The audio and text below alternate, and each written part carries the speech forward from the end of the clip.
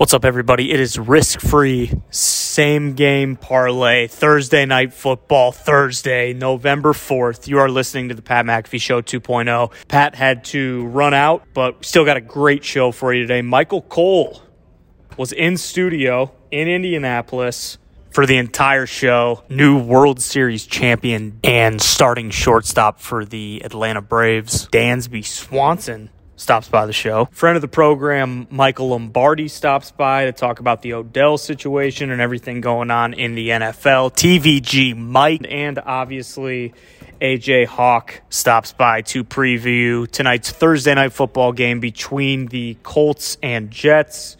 It's a good one. Let's get into it. The Pat McAfee Show, a lot of things popping off in our world, and we dabble into a different world today. Mm-hmm. Now, we have a risk-free same-game parlay that is destined to hit because what we've been doing in this same-game parlay department over the last couple weeks, we've been getting fucked. That's right. Big time. Injuries, gimmicky kneel downs, minus in a yard off of the rush yards we should have hit 3 weeks ago. This shouldn't even be a conversation, but what has happened in the past does not dictate what will happen tonight. Tonight, when the stupid Jets take a flight to Indianapolis and play in Lucas Oil Stadium against this Indianapolis Colts team. That's a wounded dog, a caged animal, somebody that's fighting for their lives at every single scrap. We have a same-game parlay tonight that's going to hit, and we're all going to win. And it's plus 1,000 something, so we're going to take millions and millions of dollars from FanDuel tonight, and I can't wait to enjoy it as I will be in the house. In the house. Whoa. I will be motivating. I will be yelling. I will be hopefully sending all the positive juju to who we need to get what done. And what we need to get done at plus 1,007 or something like that is we need Carson Palmer to throw for over 225 yards. Yeah, we do. We need Jonathan Taylor to score 2 touchdowns. We need Michael Pittman Jr. to have a big-time night. Come on now. With T.Y. Hilton out, Michael Pittman Jr. has become the guy. Last season as a rookie, he had 2 catches for 1 yard and a half a touchdown. That's right. Carson Wentz gets traded to the Indianapolis Colts and says, hey, how about that number 11? You know, I've always been number 11. I was almost MVP. They're paying me $100 million. You were a rookie last year. You're only going in your second year. You're good. You're great. But you haven't really been there. How about the number 11? Michael Pittman Jr. says, nah, dog, what I'm about to do this year in the number 11, you won't even be able to touch. Go find a new fucking number, quarterback. And at that time, I said, who the hell is this guy? Yeah. Why does this guy think that he can even come close to saying that to the guy that is going to be responsible for feeding him, which in turn feeds his family? Why wouldn't you just say, yeah, dude, take it, whatever you got to do, and move to your next number? And I think it's because old Pittman Jr. knew what the fuck was about to happen. Oh, yeah. This dude is a stud. This dude is a star player. And tonight we need him to go over 70 yards. We need Jonathan Taylor to score 2 touchdowns. We need the Colts to win by 6 or more. The actual spread's 10.5. What do they know? I have no idea. With Carson Wentz as a quarterback, you're obviously going to ask the question, what's going to happen? But tonight, with Jonathan Taylor, the AFC Offensive Player of the Month, running the rock and catching the ball, we're destined to win, and tonight it'll happen for all of us. Tonight, we ride. Yeah. Hell yeah. That should be a lot of fun. I can't wait for that. But also, in like 9 minutes, we'll dabble outside of our world, and we'll talk to a baseball player. Whoa. Hey. David Ortiz? No, not Big Poppy. A-Rod? No, not Alex Rodriguez? Yeah, Alex Rodriguez, not J-Lo's. Yeah. Chipper Jason Jones. Kendall. Chipper Jones, no, not big old dip having Chipper Jones. Sammy Sosa? No, Sammy's not coming on the show. Come on. Neither's Mark McGwire. I know that's potentially next year. Those two kind of go hand in hand. Barry Bonds in here, but you know who's going to be here? Who's that? Jason Right here Kendall? it says. Nope, Jason Kendall. Listen, if Jason Kendall wants to come on in 8 minutes, I will cancel this person. Okay. But that's the only person I would cancel this person for is Jason Kendall. Dansby Swanson. Dansby! Yeah, right here, Dansby Swanson, World Series champion. And the Toxic Table is here at Ty Schmidt, at Boston Connor. Tone Diggs is here, the host of Hammer Down, a gambling podcast that goes live 15 minutes after this show ends every single day at youtube.com/Hammer Down. And also, the boys behind the glass, you're all doing fantastic. Appreciate you guys. Let's win that fucking same game. Here we go, boys. Cool. Joining us in studio, a sockless stooge, the voice of the WWE. Ladies and gentlemen, Michael Cole! The ovation, guys. Appreciate it. Hey, thank you. No, thank you for joining us. Obviously, SmackDown is in Evansville, Indiana. Yeah, great metropolis tomorrow. Can't wait for that. Hell yeah. Listen, I got a note in my email that says I can't even park at the building. There's no parking, so I have to park at a hotel across the street. And then walk over. Yeah, I mean, I got that. You forwarded that email to me as well. Evansville is in southern Indiana. It's like a 3-hour drive. Yeah. You and I had talked about this for the last couple of weeks. Maybe you fly in here, surprise the boys, stay in Indy, drive down in the morning. It worked perfectly. The boys had no idea. When you walked in here, everybody's like, holy shit, Michael Cole. Michael Cole. I actually got an ovation. I couldn't believe it. And then they immediately said, oh, he's dressed like an asshole. Yeah, you look like a clown. This is my normal dress. You see me every Friday night in a suit. That's the one day a week I dress up. I wear sweatpants, flip-flops, and a hoodie around the clock. I love that. I appreciate that. Living that retired life. And I do call you a suit stooge all the time. Yep. Literally, because the only time I ever see him wearing a suit, he's in a suit at all times. Stooge. But then I guess I seen you that one time whenever we were at that sports bar where they turned off all the Thursday night football games in Ontario, California. I was in sweats that night too. He was dressed like an asshole. I remember saying, oh my God, you're dressed like an asshole right now. And this is me wearing a tank top saying this or whatever. And then now so you just live that retired life. Pretty much, yeah. But you're working all day every day. Yeah, I worked. That's what I feel like. 24/7, just like you do. But listen, I go to work on Fridays to work on television. I work out of my house, so I dress like this. This is me. Well, you've always been very cool to us, to me, to everybody ever since we began, and I know you're a big sports fan. So the fact that the Jets are in town, which is your team. By the way, the Colts have one more win than the Jets do, by the way. The Colts have 3 wins. The Jets have 2. And what? I'm just letting you guys know that the Colts... He's a Patriots fan. That's why he was yelling at you before. Oh, I'm sorry. I thought you were talking about the Colts. No, that's my bad. He was coming at you as my bad. As the Colts. It was a Colts-Jets conversation happening at and then the out time. of the blue, he starts screaming about 4 wins. I'm like, what are you talking about? I hate the Jets, and we beat the bag out of them twice. Well, we you beat did. you guys You by guys 41, beat Cole. Your team stinks. But you started talking shit as a Colts fan in the conversation you were having, and you were clearly using Patriots stats. Nonetheless, it wasn't on the air, so nobody has a clue what we're talking about. Exactly. But there was a little bit of a misunderstanding there. The Colts are the win-loss record is not indicative of the team that they have, though. Carson Wentz may be worse than Mike White. Whoa. What is this? What are you doing? What are you doing? Dude. Hey. This guy's electric. What are you trying to calm everybody down? I'm just saying. Cooler heads need to prevail. Are you kidding me? Mike White is way better than Carson Wentz. Mike White is about to throw 6 picks tonight. What are we even talking about? Carl Wentz makes some plays that even you know is like, holy shit, that belongs to Pee Wee football. But then he makes some plays, and it's like, holy shit, that guy's the best football player of all time. He bounced the ball off the ground, threw it into quadruple coverage, and made a big-time completion. To our guy Pittman. Tell me if Mike White's doing that. Answer, no. Hey, I will say this. I've been a Jets fan. I'm 55 years old. And you don't look at that. Hey, so thank you. Their feet. I mean, what the fuck? But thank you. And I just got a manicure too. So nice. Well, that would be and a pedicure actually. Yeah, come on.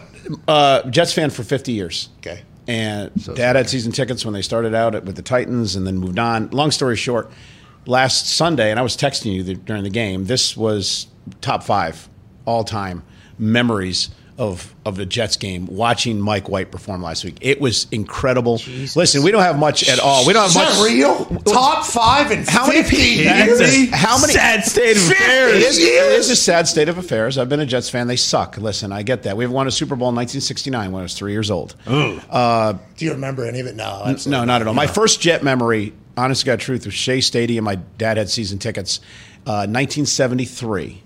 And, of course, it wasn't a Jets memory. I was there the day that O.J. Simpson went over 2,000 yards, which at the time was a record. Maybe you guys could have tackled him a little. And but long story short about White maybe is... he wouldn't have got his egotistical. How many times does someone throw over 400 yards in their first start of their NFL career? Yeah, I don't think it has. And then, Cam Newton. Cam was the only one. I didn't know that. And then in 330 games as Jets organization. Since Vinny Testaverde. Yes. So you guys stink. Why? So you Horrible. the fanhood though seems like Fireman Ed. I guess he quit for a few years, but the Jets have maintained a fan base, right? And then now you potentially have a guy who's probably going to get exposed tonight to this Indianapolis Colts defense. I mean, Mike White might be a guy. Hey, I might be completely wrong. I love him. If he completes 4 passes tonight, I'll be happy. Why is that? Because I just think last week was just, nobody was prepared for it and nobody was expecting it. Including him. Listen, the guy got cut 4 times by the Jets last year. Revenge game. There's a reason for it. Against the Jets. Against his own team. Last week Makes sense. Was a revenge Yeah. game against the organization that cut him 4 times. Yes. Do you have any hope for Zach Wilson at this point after watching what Mike White was able to do in the same offense? Let's not kid ourselves. Zach Wilson's the future. They're paying him a lot of money. The kid's very talented. I think, though, the injury. He stinks, you think? You think he stinks? No, I think the injury is the best thing that happened to him. I think sitting down for a couple of weeks and watching everything transpire and getting a handle of the offense, he was way over his head. And I think now it gives him an opportunity to sit back. Listen, if White continues to win and continues to throw up great numbers, you just keep playing him. You keep playing him until he crashes, then you bring the kid back in. But at this point in time, ride the wave. Have fun. Why do you keep looking at my feet? They can't see, but you continue to look at my feet. I don't understand why. They're feet and flip-flops. I don't know how the camera angle is on that thing, but from my angle, 3 of them were stacked on top of each other. All right, and it's disgusting. But everything that's coming out of your mouth is so good. That was a very logical Jets take right there. Made sense. That was a very good Jets take, which Thank we don't you. do a lot. I just don't talk about sports entertainment.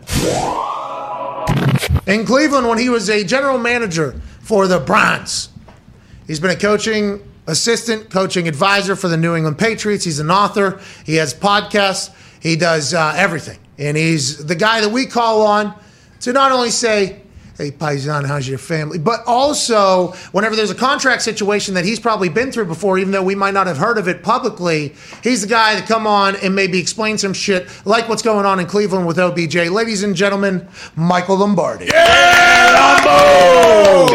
How we doing? Good to see everybody. Thank you for having me. I appreciate it. Lombo, how's your family? We're good. Doing good. Got the Lombardi Bowl this week, Pat. Got Carolina. The assistant quarterback coach at Carolina, playing my other son, who's the wide receiver coach at the New England Patriots. So this is going to be a tough one this weekend. This will be hard. Yeah, the family will be split, but in the end, you guys will come around some gravy, and especially going into the holiday season.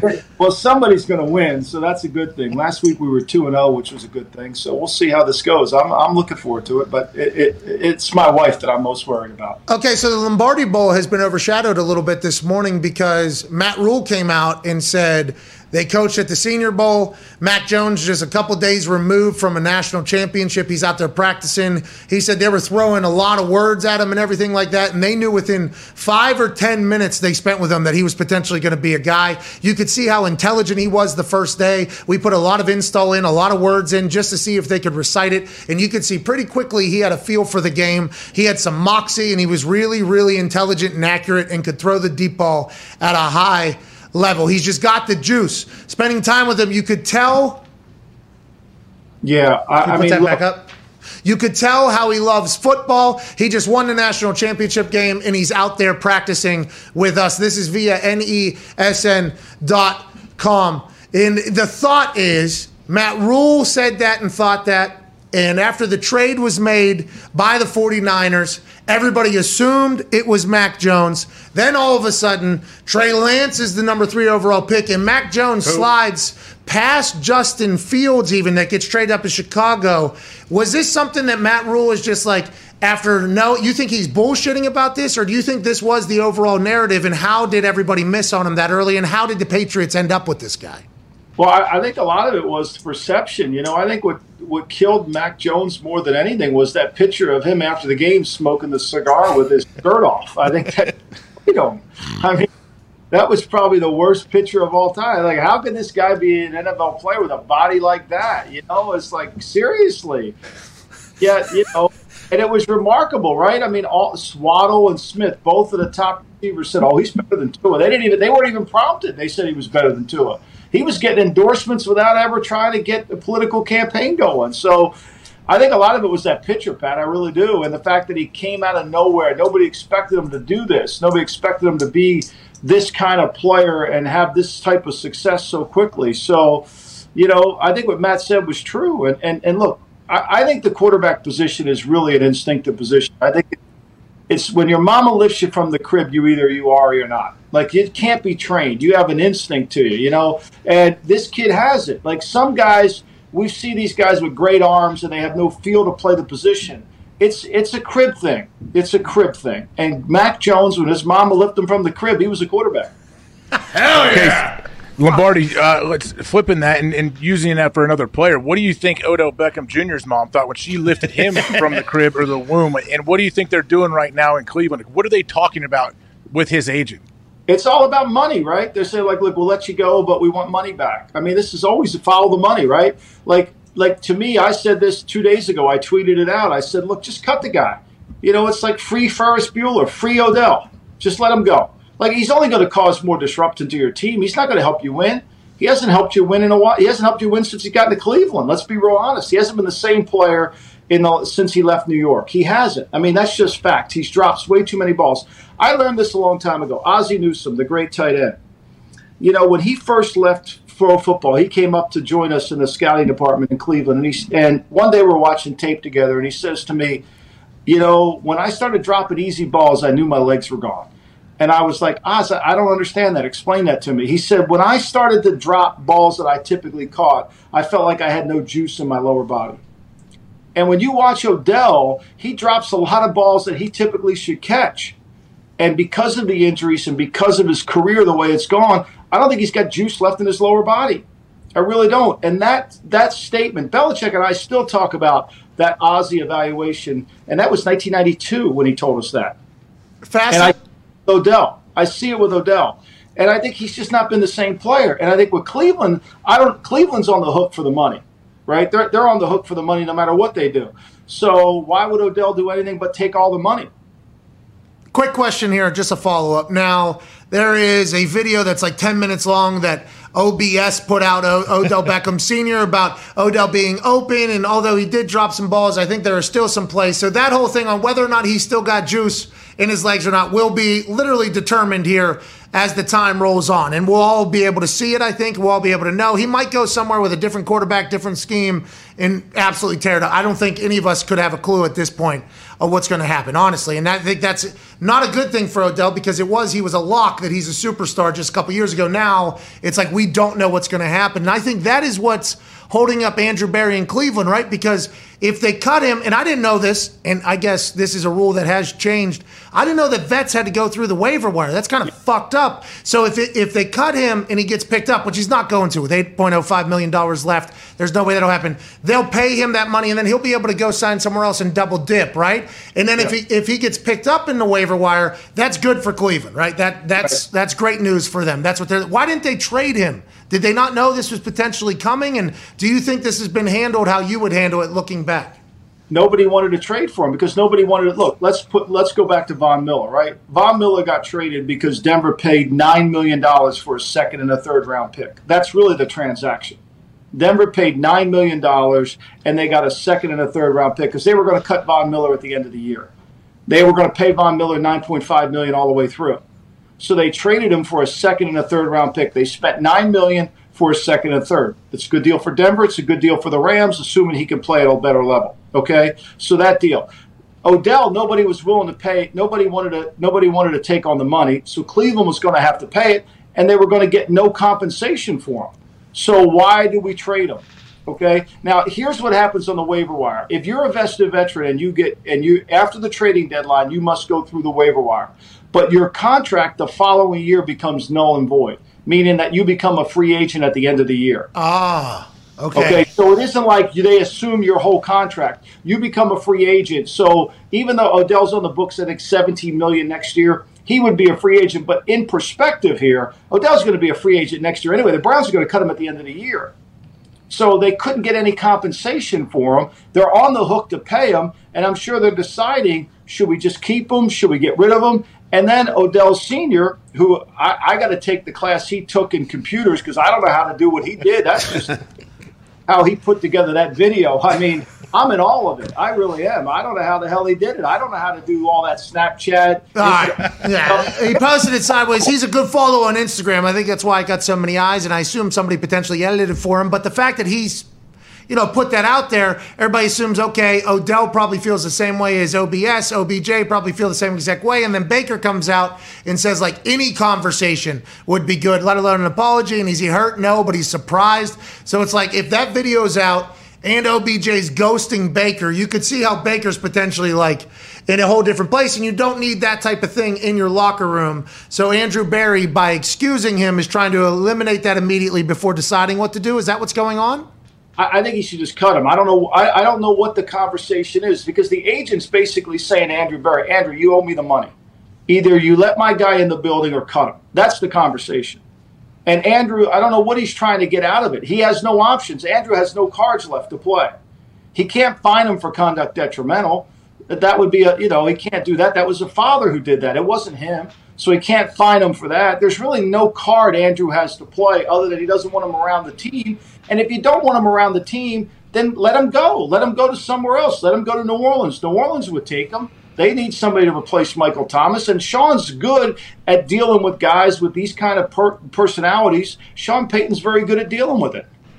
So what could the Browns, are they possibly trying to say, hey, let's restructure your deal to pay you half of your salary and then we'll cut you so then someone could claim him? Like, what are they trying to do?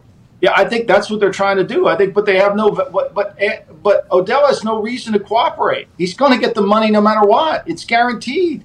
It's guaranteed that he gets the money. So he has no reason to take anything less. He has there's no, and then if you don't want him, just cut him. Yeah, he doesn't want to be claimed though, right, Mike? Odell, he wants to become a free agent. No one will claim him. Because if you claimed him, you take Cleveland off the guarantee hook. If you claim Cleveland, but if they somehow talked him into it, if they somehow talked him into reducing his salary, would someone claim him? Yes.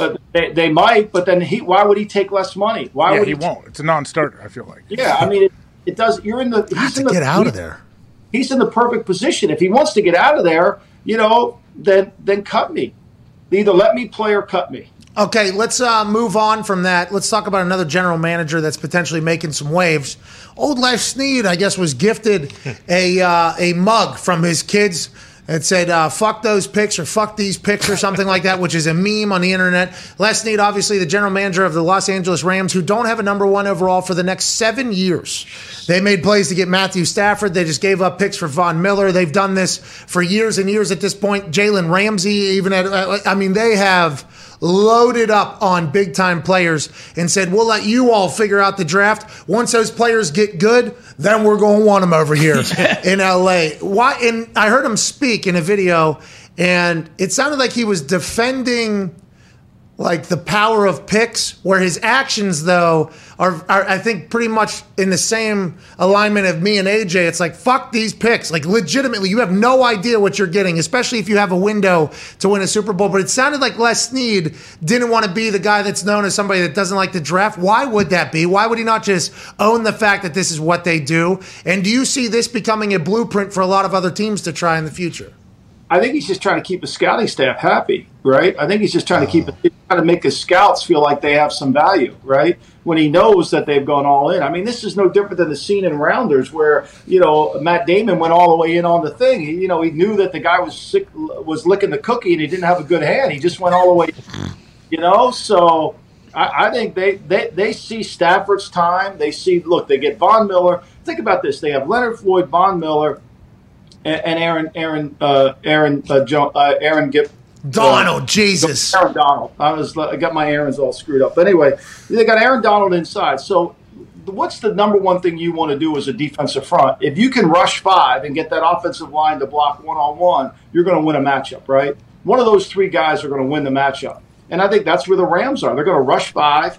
They're going to get a one-on-one with Donald. They're going to get a one-on-one with Floyd or one-on-one with Miller, and they feel like they're going to win the matchup, and all they got to do is hold on for a little bit, and they got a chance to improve because their defense hasn't been playing to the level that we thought they could play to. So it's a move that they made. They give up a low second because they're going to be picking in the 20s. We know that. A low third. They're going to be picking in the high 60s.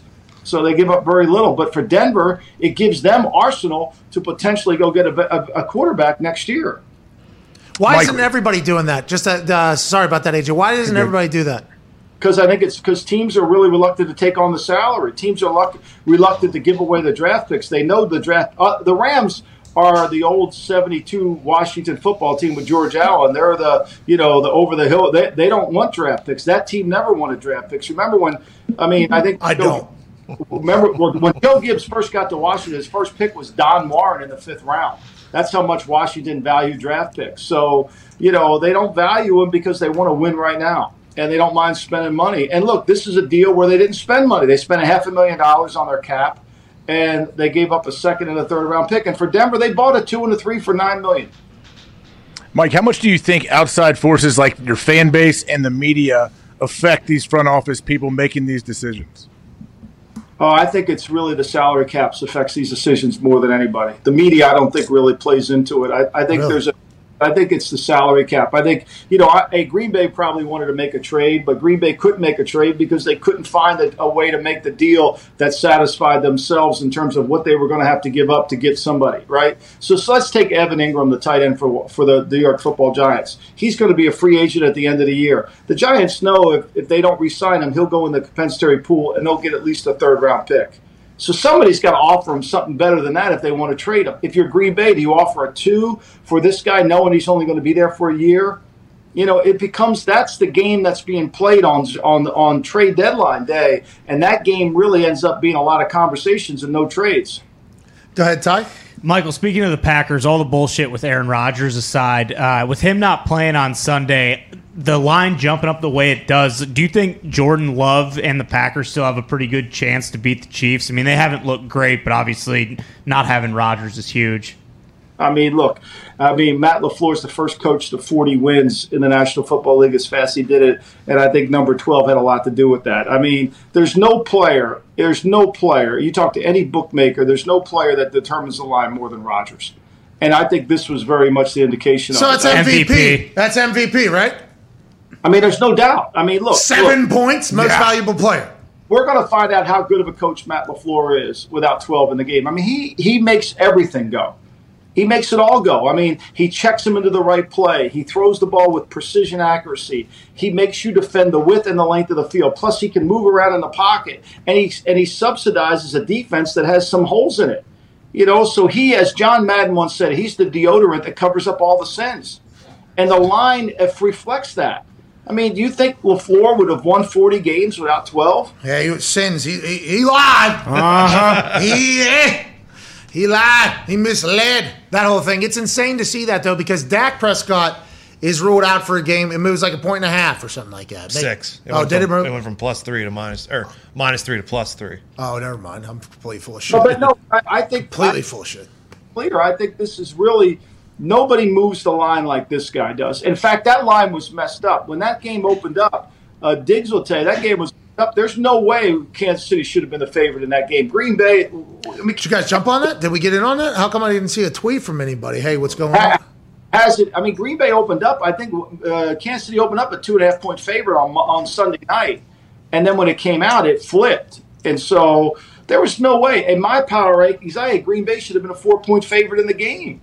Ooh. There's no way. There's nobody's looking at numbers, and the way the Chiefs have played the last 3 weeks offensively, there's no way the Chiefs should have been favored in that. I know they were playing at home, and they want two-way betting on both sides, so they were going to make it, and eventually got to be a pick'em. It would have been a pick'em game before the news came out. How do you view it now?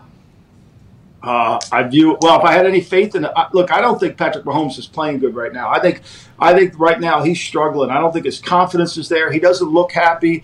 I think the way they're playing, the way the safeties are playing, the Chiefs, how deep they are. They want to take Tyreek Hill out. The offensive line hasn't played well. I've never seen an offense that gets bored with 10-yard gains like the Chiefs do. They get bored. They get bored. So I like the Chiefs, but I don't have any faith in the Packers without 12 under center. Go ahead, Connor. Lombardi, what did Stephen Gilmore mean when he said he didn't like how the Patriots handled his injury? Is that having to do with him being put on the PUP list when the season started? And also, why wouldn't the Patriots just keep him if he was comfortable playing on his one-year deal and then going into free agency? I don't know the answer to that. I don't know what happened with the medical on his. Maybe it was the second opinion. Maybe it was initially when he was first treated for the injury. That I don't know. I think they felt like if they could get rid of that salary off their cap, it cleared them up for next year. and they didn't feel like he was going to play this year. That's the only thing I could think of. But certainly they need him. I mean, they do need him. J.C. Jackson missed practice again today with the flu. They could use a corner on that team. And he still got it, by the way. Walked right up to Phil Snow, defense coordinator for the Panthers, said, give me Pitt. This is your first game here? Give me Pitts. Yeah, I'll just take him. Don't worry about it. Yeah, and that's what at his best, Pat. When Gilmore doesn't have to worry about whether I'm in cover 2, whether 3, whether I'm 1 buzz, what am I in? You know, when he could just say, you got that guy, he's really good. Well, I don't know why Phil Snow wouldn't do it, especially in that 3-3-5 that they're running over top. Go ahead and get rid of the guy. You got 10 other people. Go ahead and run your shit.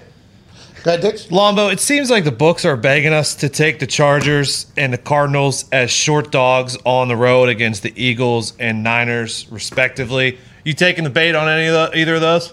You know, when that line opened up, I thought it was light when the Chargers were 2.5 dogs or 2.5 favorites, and then now it's moved to Philly. I don't understand why it's moving to Philly. Like, what has Philly done? Because they beat Detroit? You know, like, seriously, like, what has Philly done, and can Philly stop a good quarterback? Detroit stinks, dude. Awful. Come on. Worst team ever. All right, last question. Hey, before we got to let you go here. Tonight's game. What are your thoughts? You like I think anytime a quarterback plays, a young quarterback plays, and you get a first exposure to him, the second game's the hardest game because teams now have tape on you. And he threw a lot of underneath yards. He had over 200 yards after the catch in the game against the Bengals. I think it'll be a harder game for him this week. I would take the points in the Jets, but I think it'll be a 7-point game. But I think Mike White will struggle a little bit more. I'm just not sold the Colts defense is good enough. Can I show you this risk-free same-game parlay that we're rolling with tonight? I will be in the house, so that's something to think about. The same-game parlay that we're rolling with tonight, Carson Wentz over 225. Michael Pittman Jr. with no T.Y. Hilton over 70 yards. Jonathan Taylor to score 2 touchdowns. Okay, hey, we're going to need one there. Because they check out after handling the ball, I think, in a lot of touchdown scoring things. But now that he's the player of the month, and it's been loud about not getting him the ball, maybe Jim Irsay sang a song in the park to Frank Reich about giving John Taylor the ball whenever it's goal line situation, and the Colts win by 5.5. So when you said 7 there, that was great news for me. How do you feel about this? I like it. The one thing I would add is I would add Jonathan Taylor's receiving yards into this because I think he's going to catch the ball in the backfield. Okay. By the way, I would like to let you know the council had a meeting this morning. Jonathan Taylor's receiving yards were very much a conversation because normally he gets about 3 catches. In their screens, he has over 100 on some of them, and he has a negative day on some of them. So we just said we'll take that out because we don't know. But we do know he's potentially going to score on one of those, which is great news. I think they're going to after they watched my man in the red zone last week, Carson Wentz. I think that this offense is going to run through Jonathan Taylor tonight. Fucking go! Yeah, we need Carson to throw though. That's right. Still need Carson to throw. We can't thank you enough. Thank you. Writer for the Daily Coach, the GM Shuffle podcast, the Lombardi Line host, former GM, now author, TED Talk giver, ladies and gentlemen, Michael Lombardi. Now that the world's opening back up, so many new thrills are on the horizon. Okay. And whether you've been in a relationship for years or just getting started, we're excited to get back out there and meet new people. Hell yeah. When the moment comes, let's not come too quick. Oh, here we go. That is not what they had in their copy. Okay. They should. That was, I think they're going in a different direction, so let's go back a sentence or two. Okay. When the moment comes, you want to be ready. Hell, that's true. Yeah. With Roman, you can get a free online evaluation and ongoing care for erectile dysfunction, all from the comfort and privacy of your home. Once you take care of that, though, you get the Roman swipes, and guess what?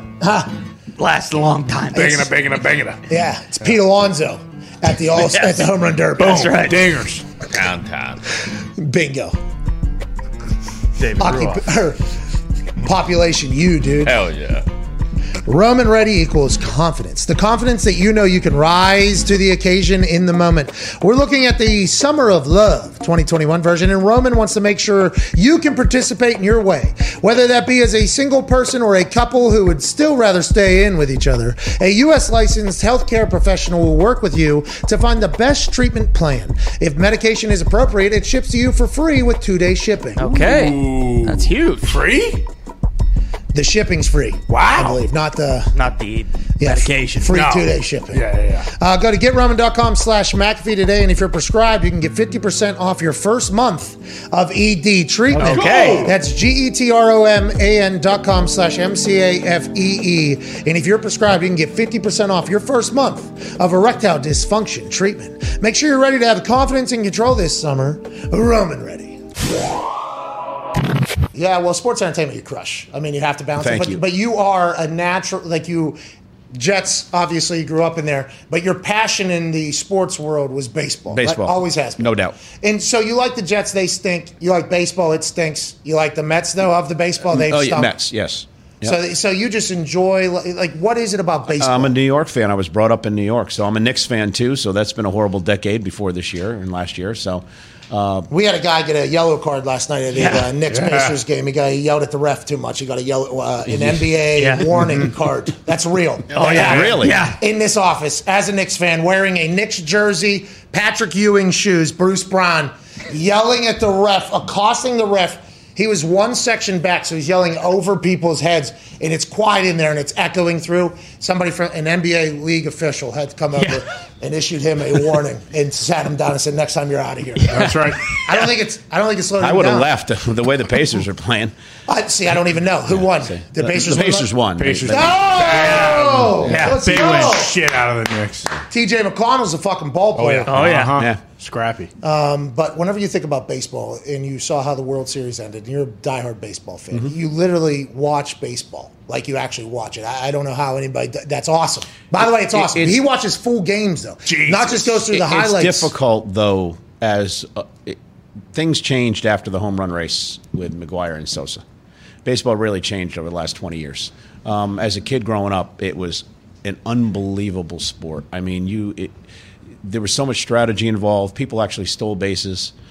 Pitchers went 9 innings. You had a couple of relief pitchers on the team. Now it's just Analytics, you think? Is it all analytic based? It's all analytic based. But there's still some great stories. For instance, There are. The Atlanta Braves winning the World Series is fucking huge, right? I mean, that's big for baseball as a whole, right? Because TBS, even as a child who grew up in Pittsburgh, sell the team. Well, it was also Sell the team. the entire year was a celebration of Hank Aaron, who died earlier this year. Probably the greatest Brave ever to play the game.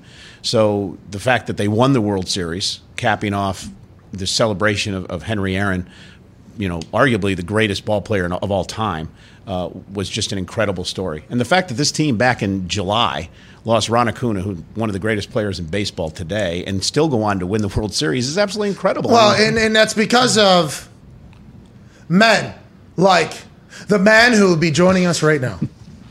And thank you for making it appear as if this show does have some sort of baseball knowledge there, Michael Cole, because everything you just said could have been said by us over time, and we just failed to do so, which is obviously on us. We need to be better hosts whenever we're covering it. But I did get a chance to learn about one particular player from the Atlanta Braves over the last few hours here. Once I learned this man was coming on the show, it came out of nowhere, by the way. Pretty excited about it. And he's an absolute stud. Cut a promo after Game 4. Game 4, by the way, I don't remember what inning. It was late. Hits a game-tying home run. Then he gets interviewed about coming back home to Georgia. And he never expected it. He was a Diamondback. He got traded out of nowhere. Die-hard Falcons fan. Die-hard Hawks fan. Now he's playing for the hometown. He's from Met killer. Met killer. Everybody seems to be that. But this dude is electrifying. Then obviously in the World Series winning him, hits another dong shot. Ladies and gentlemen, shortstop for the Atlanta Braves, Dansby Swanson. Yay! What's up, dude? How y'all doing?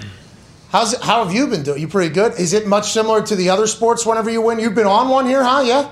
Oh, I'm exhausted, dude. I played 193 games this year, like including spring training. So I'm just like spent, really. Yeah, emotionally as well. And I'd assume after that incredible long marathon of a season, and then it ends with such a high point, I'd assume the celebration that comes after that is maybe wearing off at this point a little later in the week, and I'm assuming there's a parade coming or whatever.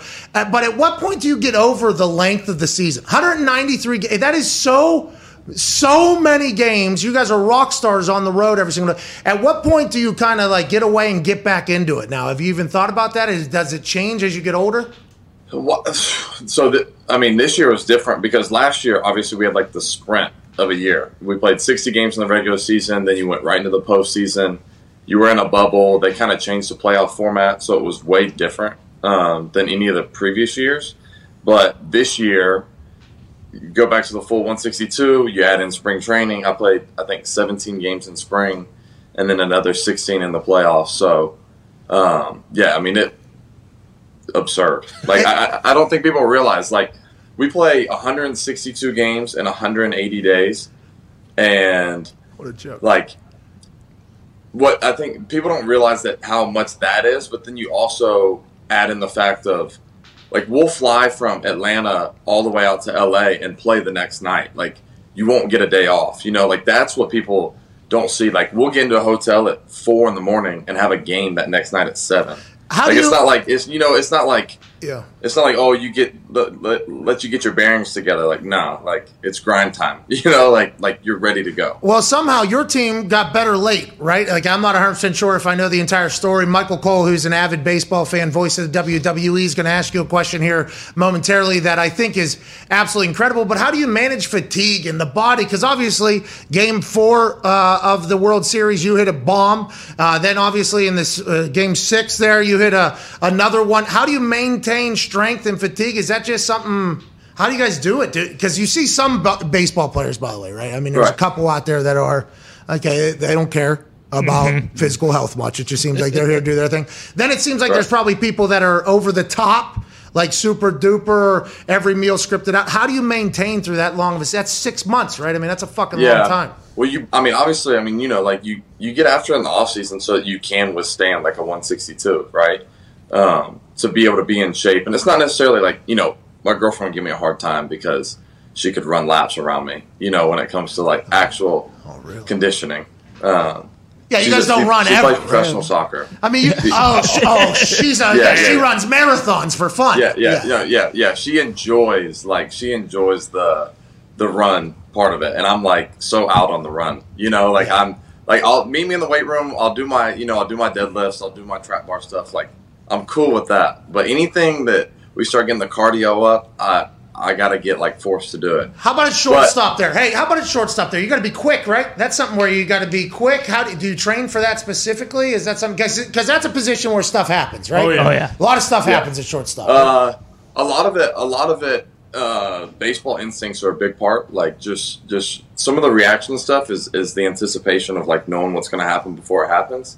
So that's part of it. But when it comes to training for it, I mean, obviously you do some different like footwork things and some different reactionary stuff that kind of just sharpens that skill and kind of keeps it locked in. But honestly, the thing about baseball that's so unique is the only way to get better at it is to actually do it. Like if you want to get better at taking ground balls, like your footwork, I'm just a big believer in taking ground balls. Like, do all the ladder drills you want. Ain't nobody pulling a ladder out at shortstop and you do a ladder drill and then you catch a ball. Like, nobody does that. You know what I mean? Yeah. So I'm a big fan of like doing the real thing. So yeah, that's just kind of my style. Hey, but it's working. When it comes to 162, everyone's got their own thing. I'm not a believer in like being super, super strict because I feel like, especially like, if you stress yourself out because you're trying to be so on point, that's not going to help either. But if you do absolutely nothing, then that's not going to help. Like, you find the moderation of knowing when and what to eat at certain times, like knowing, okay, I've kind of let it loose here for a week. Like, I need to kind of lock it back in for a week. I've had a few too many beverages the past week. I need to kind of tone down for a week. Like, there's a mix and a balance of it. You make sure you go in the weight room and kind of get a few lifts in, on certain game days and stuff like that. So, yeah, you just kind of utilize all the resources that you can. It's a full lifestyle. And speaking of food and treating yourself, this leads to a great question from the voice of the WWE. Hey, Dansby, congratulations, by the way. Congrats, Dansby. Thank you. Hey, congrats, Dansby. So I'm a Mets fan, and you guys broke our heart Obviously, we were in first place for much of the year, and then typical New York style, we collapsed. But tell me about you guys, because you guys tread water for much of the season. I mean, until after the All-Star break, when you started to get hot a little bit. And I heard a story, and I want to know if this is true, that it all sort of went your way when you guys went to Fenway to play the Red Sox in an interleague game, and you guys noticed that there was an ice cream machine for the players. And you guys went back to Atlanta, and you had Freddie Freeman, your first baseman, lobby your general manager to put a soft-serve ice cream machine in the clubhouse. And that started the winning streak and sent you guys to the World Series. Is there truth to that story? Huh? So there is massive truth when it comes to Here we go. Boston's the only place that has the soft serve ice cream machine, and so because we go there usually once a year, once every couple of years, and that's what everyone's looking forward to. It's not playing in Fenway; it's the ice cream machine. And so we lobbied for it. We got back home. We're like, listen, this is going to bring the boys together. All right, if we get an ice cream machine and I get my magic shell, chocolate shell thing that can go in the ice cream, I'm going to be locked in for these games. So, sure enough, we were able to, Freddie pulled his weight around a little bit and was like, hey, we're going to get an ice cream machine. And that kind of started, I wouldn't say that necessarily brought the winning streak, but that got everybody going in the right direction. We were all on board after we got the ice cream machine. Now that we want it all, our next thing that we want is a margarita machine. Yeah, that's the next thing. Did you guys have those little helmets, the baseball helmets? We got them. You got it. So you put the little soft serves in there and all that? That's awesome. Hell yeah. Hey, let's talk about not just the margarita machine. It feels like you guys could probably make a lot of requests. You need to do that now, too, as we're hungover with celebration here. You know what I mean? You guys need to have, we like the margarita machine as well, Dyer. Mm-hmm. Nacho. Right.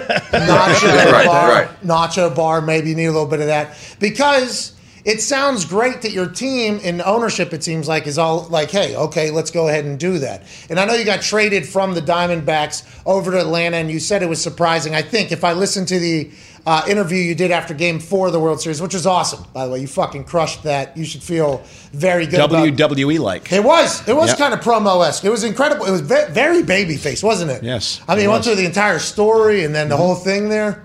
Yeah, it was. It was great fucking promo.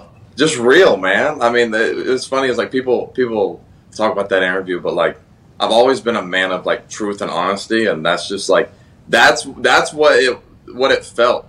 That's what it felt like. Like the emotions were, I'm an Atlanta lifer. I keep saying that, and I obviously I grew up here, but I'm always ATL. In everything I do, I'm all Atlanta rap music. I'm huge in all the Atlanta scene that you can think of. That's what I love, and it just kind of came out that way, and very truthfully. But the crazy story, I'll tell you. So when I got traded, I'd played maybe 20 games in the minor leagues with Diamondbacks. This was fresh out of getting drafted by Arizona. I was in Nashville because I went to Vandy, so I was in Nashville for the offseason, and I was at dinner with a bunch of Nike executives because the winter meetings for baseball were being held in Nashville. So they were in town. They wanted to go to dinner. So we're downtown Nashville at a nice dinner, sitting there having great conversation, and my phone is blowing up. And I'm not going to be that guy and pull my phone out at dinner. That's just rude anyways. But I'm not going to do it with these guys especially. Yeah. And so one of them was like, hey, I need to go to the bathroom or whatever. And I saw one of them pull their phone out. And I was like, okay, maybe this is the time to just check to see what's going on. The first text I read was, is it true? And that's the worst text you can do. You're like, I don't know what you're referring to. And usually that's not a good thing. Is it true? What am I getting arrested? I haven't done anything, but you don't know. Yeah. So then I found out that same guy sends me a screenshot from Twitter that I had gotten traded. And that's pretty much how I found out. Because my agents, they were in a big meeting with a bunch of different teams on one of their really big free agents they had at the time. And so they weren't aware either. Nobody was aware. And then all of a sudden everyone's phone's getting blown up because, I was getting traded.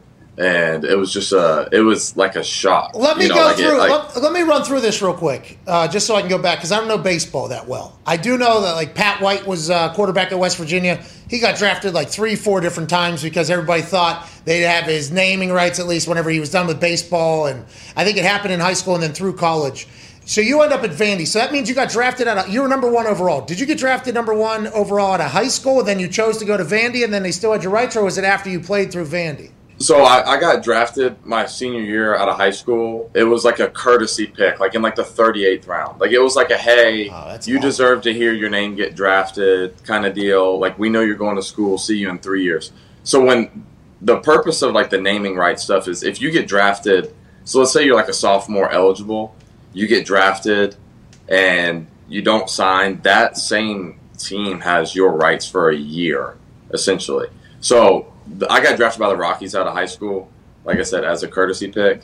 And then I went to Vandy for 3 years and came out as, fucking dominated it. Yeah. I mean, God, that is awesome. 38th pick, the number 1 overall. 3 years later, now you're a World Series champ in your hometown. What a fucking life! Hey, Dansby. Hey, Dansby. Hey, it is a great life. And like I said on the that interview, like I didn't know that coming home would be the best thing that ever happened to me. Obviously, I love it here, but everyone knows like when you get traded, like that's a crap feeling, dude. Like you feel like someone doesn't want you, right? You're just getting kicked to the curb. Also, I didn't want to be home because I didn't want to get bothered all the time. I was ready to be out, kind of form my own like new life out in Arizona, and when my family would want to come to visit, like by all means they could, but I was not about it. And then slowly but surely, I started to realize like this was the best thing that ever happened to me. I got 4 nephews. I get to see them grow up. Yeah. I got my family, obviously my parents, my brother and sister. They live here, so I get to see them all the time. My girlfriend, Mallory, would never have met her. Her brother-in-law is Jace Peterson, who is one of my best friends, and he was playing on the Braves at the time. So, like, that's how we met. And it's just like you start adding all these things up. Like, never would have lined up if I didn't get traded back home. Yeah, the universe is an interesting thing. The way things work out is always incredible looking back. Steve Jobs has a quote that says you can't connect the dots looking forward, right? You can only do that looking back. You just got to hope that every step you're going will make sense in the end or something like that. And it's like so incredibly real, especially hearing you experience the success you had. I was scared to death if I ended up on the Pittsburgh Steelers.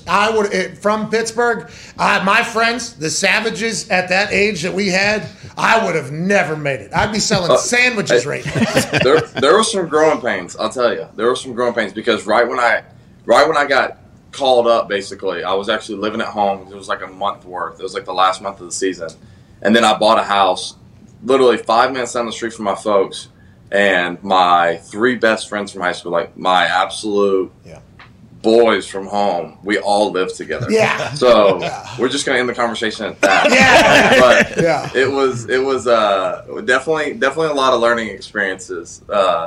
But since then, I have found my own place. Me and Mallory together. Yeah, you're a World Series champ, dude. I'm a World Series champ. You're fucking got a pennant. Something that no one can ever take away from you. Ever. That's the crazy part.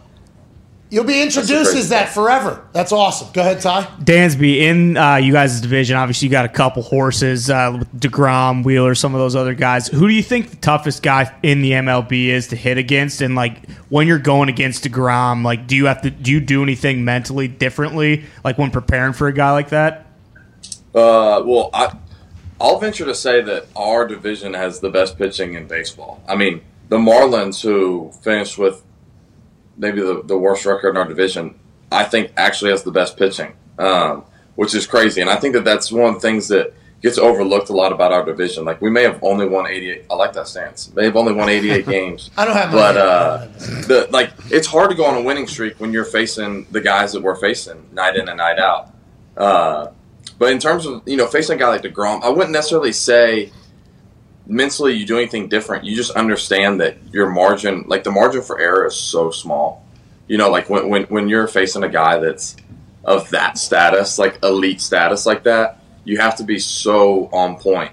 That's fucking crazy. The margin the of moment error. you get like intimidated or fearful by those guys, you're done. They smell that. The margin for error is fucking insane now that I think about it. I mean, I made contact. Round ball, round bat, hit it square.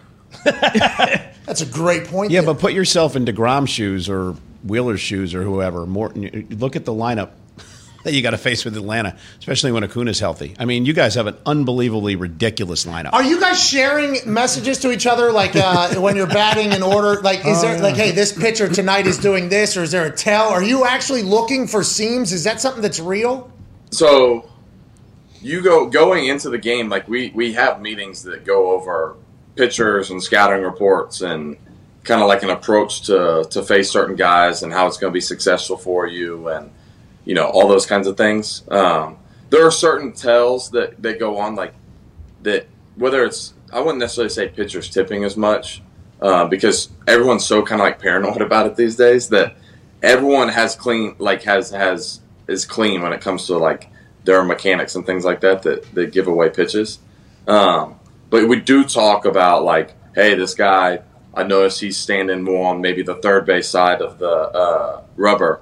So his pitches are coming in at like a different angle than if he was on the first base side, or like there's just different like little things. Or hey, that breaking ball, it feels like it's going straight down more than side to side, and so you can kind of share different things back and forth. So that's why if you just pay attention. That's why having a lot of good hitters on the same team is such a big deal, probably throughout games as well, right? Is that something? Well, yeah. I mean, if you think about it, like your best player, which is why baseball is so unique too, because in football, right, if you're Aaron Rodgers or Tom Brady, like you're getting the ball, you know what I mean, like you're going to touch the ball every 5 minutes, and then you can impact each play, whereas in baseball, you could be Mike Trout, you could be Freddie Freeman, you're only hitting once every 3 innings or so like you have your one chance to do something, and if you don't, then your teammates have to pick you up. And if if you're Freddie, like every ball can't get hit to Freddie Freeman. Like that's just not how it works. But Tom Brady, every time he can make the play calls, he can make the protection calls, he can tell guys where to go, and he can impact every play. Whereas you could literally go through a game and do absolutely nothing. Like no balls hit to you, you don't do anything at the plate very, very productively, and you were like almost non-existent. Hey, getting over that. Hey, mentally, that's probably something, huh? Is that? I assume that is something in that. That's why the 162 is even harder. Like physically, it's part of it just because it's an everyday grind, just like beat you down. But mentally, dude, I'm telling you, you go 0 for 4 in like 4 straight games. You're showering with your jersey on. You're trying to do some crazy things to try and change the juju. You know what I mean? Like, okay, I haven't touched the ball in 3 days. I think I'm gonna go try and do this. So it's a battle. Hey, congratulations on being World Series. Yeah. Because think about all the bullshit you've gone through probably for so long. And I know you still got a lot of years ahead of you, and there's people that have played longer than you. But just think about the road to get to the top and all the mental battles and it's unbelievable, man. It's very, very cool. I can't, because 162, and how my brain operates, and the games are like 7 hours long. I have no idea how you guys get through those things. I have no clue how you do it. I did it one game. I played one game. It was for the Washington Wild Things. They were in the Frontier League, so I am kind of a professional baseball player. Only time in my entire life I played baseball. It was, the third inning? And I said, what inning is it? I thought it was like second, 8 or 9. Second inning. I'm like, holy shit, we are here all night. That's another thing. Like, you learn over time how to, be in and out. Like, you learn to, check in and check out, and check in and check out. Like, it's you really do, learn, and how to just try and play the game as relaxed as possible. When you're tense, you get tired way quicker. If you're trying super hard, the intensity of that kind of takes it out of you. But when you learn to just relax and be able to play the game instinctually, it kind of comes a little bit more naturally. I don't know if I'm ever going to get there. I don't know if I'm ever going to get there. I hope, though. I'm going to keep giving it a go. I'll keep watching you. Go ahead, Tone. Dansby, when Soler puts a ball on the moon, what was it like in the dugout? Was it okay, this is ours. This is the game that we're going to close this out. What was the attitude when that ball was put on Mars? Well, first of all, if you think he hit that ball far, y'all got to watch my man take BP. He hits balls because he's Is using that the corked first bats? group when he hits. You guys and all I'm use thinking, You guys all use corked bats in BP and those bouncy balls. No, he's using actual balls. The Astros are the cheaters. But him You said it. him and BP though. You're saying it's a show out there. It is like the world needs to see that man home run derby. But at the same time, I'd be terrified for like those kids who are in the outfield because I'm telling you, like I'm taking ground balls, and I try and get done after he hits his first round because his first round he's kind of just like feeling it out, and then he goes in like full launch mode, and it's like a rocket ship, dude. Like these balls are getting hit. Y'all think that one was hit far? Like not even close compared to the other one. What is it? Is that explosion? Is it contact? What is it? His form? What makes? He is the mannequin. Like the mannequin they put the jerseys on, like at a sporting goods store. He is like a picture perfect, like 6'4", chiseled, super strong, and unbelievable, hitting mechanics. So you combine all of that, and it's a show. But after he hit that homer, I think it was almost like we learned our lesson the game before because when Duvey hit that grand slam in the first inning, it's almost like we lost our cool. It's not a 1 inning game; it's 9 innings. And so when he did that in the fourth inning, maybe third or fourth, I think it was the third inning. It was kind of like, okay, yeah, we can go nuts, but just remember, there's still another 18 outs left to play. Like, we still have to get 21 more outs. We still have 10 more hours in this game. Right. We still have this marathon to go, right? So I think that was one of the biggest things was just remind everybody, hey, keep going. We cannot stop because we learned last time that if we kind of just let our foot off the gas, this team is really good and they're going to take it to us again. So we got to kind of everybody chill out. Let's get back to what we're doing that's made us this good and keep doing that. That's awesome. Go ahead, Cole. Hey, Dansby, what happened to him? I mean, he came over. He was hitting 118 when he came over from the Royals, right? I mean, what happened to him? What changed? So mechanically, I think one big thing that he was when I say he was getting stuck back. So when you hit, you obviously go forward, and when he was landing, he was his shoulders he was out of whack. So there was only certain types of pitches he could hit. And when I'm telling you, when professional sports professional pitchers, when they figure out things that you can't hit, they will do it until you can't, or until you prove that you can hit it. That's like me on and a so ping I feel pong like table. he came over and just crushed it. What, did you fix him? I've seen better, but hey, we can work on it. Well, hold on. Dansby, I was trying to enact what you were talking about. That was Mr. Kuna there. It was not me. All right, let's have a little bit of respect. Jesus. I don't even know if I'm a righty or a lefty, to be honest. When you played minor league ball, what'd you hit that time? Righty. And you had a hit, right? Well, probably should have been batting lefty. Should have been batting lefty. Yeah. That's what I'm saying. 333 on base. Yeah, 333 on base percentage. No big deal. Got to second base. Against a guy that was drafted by the fucking Yankees. How about that? I mean, how about it? No big deal. But I think I'm a Sorry left. about it. Okay, sorry about it, dude. Hey, 92 ain't good enough here, pal. Fucking bang! Go to square. I don't know how to get any. Yeah, I like that. I like that. That actually looked good right there. The leg kick. Thank you. Please, I've been trying Dansby, please do not You did. feed him. Listen, do not feed the ego. Listen, Dansby, I'll have that son of a bitch sitting up here. If those pitchers want to wait, I'll fucking wait too. You know what I mean? You got the good uke, too. Yeah. What's that? You. This one. Is that this one? Yeah, yep. This one. Do you do any of that shit? I should have done more research. Have you changed your stance or your swing at all? And do you change it ever? Sometimes. I mean, I've found out that the simpler the better. The simpler you are, the more repeatable you can be. Yeah, it's punting. And I would say my one big thing that really helps me is I hit left-handed a lot. Before games, I like to hit. I'm a right-handed hitter, but I like to hit left-handed. It's almost like if I were to go play basketball. It's so basketball is my freeing sport. Just go play around, shoot around or whatever. When I hit left-handed, it takes thinking out of it.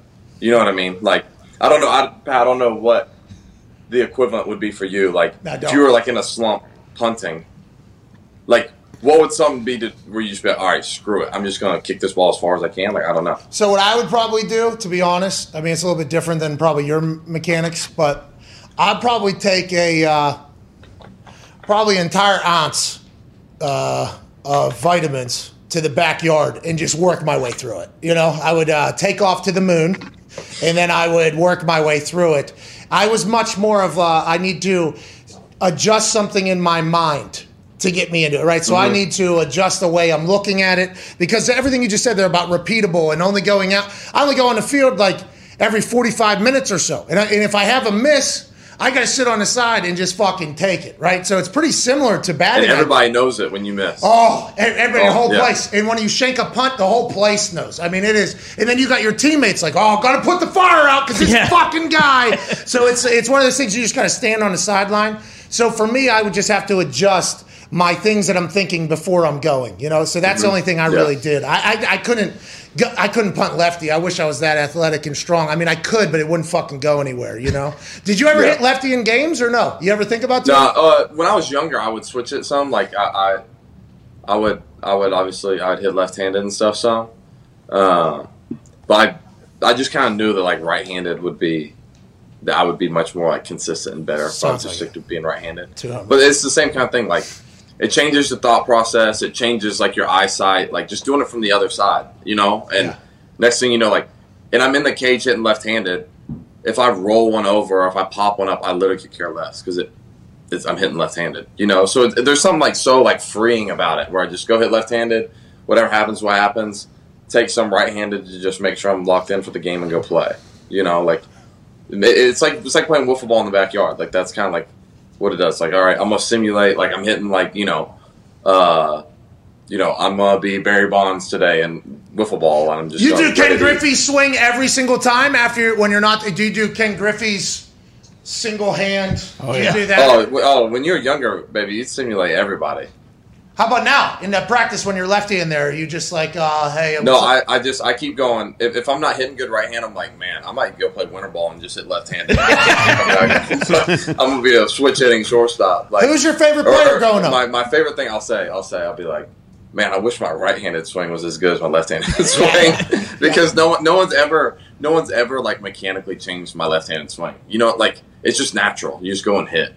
But right hand, it's like, oh, I need to do this. Okay, I'll do this, okay. And then next thing you know, you've like mentally screwed yourself. Takes all the thinking out of it. Who was your favorite player growing up? Nomar. Mr. Garcia Parr. Yeah, I was a big Nomar guy. Right here. Hell of a player. He's right here. He's literally right behind Connor. I love it. What's crazy too is he's married to Mia Hamm. Yeah. And so Nomar was my favorite growing up, and Mia was her favorite player growing up. That's incredible. Oh, yeah, and talk about just like small world. Very small world, and that's what. Anytime you athletes get together, you know, the next generation of just Christian McCaffreys. Big time. Can't wait to see what the Watts, everybody on that Chicago Stars team. Basically, it's going to be fantastic. You know, a little bit of meaningless trivia. Here we go about Dansby. Yep. Is he was born, I believe, in Kennesaw, Georgia, correct? Yes, sir. Which was the birthplace of, I believe, Kennesaw Mountain Landis, who was a commissioner of baseball during the Black Sox scandal back in 1919. Am I correct on that, Dansby? I literally grew up 5 minutes from Kennesaw Mountain. And there you go. So just a little bit of trivia. Well, thank you for guiding baseball in a much better fashion than the previous Kennesaw native. We appreciate you. Ladies and gentlemen, World Series champ, Dansby Swanson. On this particular Thursday, we're a little bit excited because tonight's risk-free same-game parlay is going to hit. Mm-hmm. Oh, yeah. Tonight's the night where the Indianapolis Colts, Carson Wentz, Jonathan Taylor, Michael Pittman Jr. dominate the Mike White-led Jets into absolute oblivion. Hell yeah. Hopefully, at least they win by 6 is what we need to happen. We need Carson Wentz to throw for over 225. We need Michael Pittman Jr. to catch for over 70, which he has done routinely when T.Y. Hilton hasn't been in this season. That's amazing. And then also, you know, Jonathan Taylor just needs 2 touchdowns. That's it. Just 2. He's the AFC Offensive Player of the Month. He's on a team that doesn't have a winning record and was the Offensive Player of the Month in one of the earlier months in the NFL. I mean, that is something that should be talked about a little bit more, and we would if it wasn't risk-free, same-game parlay, Thursday Night Football, Thursday. We'd talk about the awards and the Players of the Month and all that shit, but Jonathan Taylor's a stud. a superstar. Can't wait to watch him live tonight in person. And when he gets in for that second time, I believe we're all going to be jujuing on beat down there. It's going to be a great time. What's up, Dick? I did a little research. Quarterbacks have gone over 225 6 of the 7 games against the Jets, and they have given up over 100 yards rushing in 6 of the 7 games as well. They stink. The Jets. Yeah, they're dominating. Come on. Worst team in the league. Yeah, you guys stink, and all this is going to hit. I hope it does for you. The only guys. issue is what happens if we're up 70 and they rest Jonathan Taylor so he doesn't get hurt? Or what if they only give Jonathan Taylor like 8 touches tonight? I mean, he still might score 2 touchdowns, but it's possible Man, what if you're down 30? Who? Just thinking. That'll never happen. Who beat down 30? Just thinking out loud. Who? That's all. You talking about the Colts? Yeah. Colts ain't going to be down 30. Not Lucas Oil Stadium Thursday Night Football. No. Not in that place. Here's a fun fact, by the way, and I don't know the actual stats or numbers, but Thursday Night Football games never in Indianapolis. Really? I mean, there might be sporadically, but we're always on the road on Thursday Night Football games because Convention City. So normally there wasn't an ability to get any hotels because they were all rented out years in advance, legitimately years in advance because of how many conventions would come through. Then COVID kind of happened, and maybe that's a part of it, or maybe Jim Irsay just said, hey, I would like to have a primetime game at this stadium that is beautiful a little bit more often than it has been in the past. And so what I'm saying is Indianapolis doesn't get a lot of opportunity to show up on a Thursday night. Ooh. Colts fans are going to be loud in there. Yeah. I'm going to be one of them. The Jets are just lucky they're on national television. Well, that's what I'm saying. This is the handout primetime game the league has to give. Yeah. One every year. But what if fucking Mike White does it? What if Mike White is a football player? What if Mike White has been biding his time, and although he was cut 4 times by the Jets, what does that tell us? Oh, the Jets have made all the right decisions in the past? What if he was cut 4 times by the Jets and it was all a mistake? And because of that, nobody else really got any film of him or saw him at all. What if he was a diamond in the rough that has been cleared out and found all of a sudden for the New York Jets?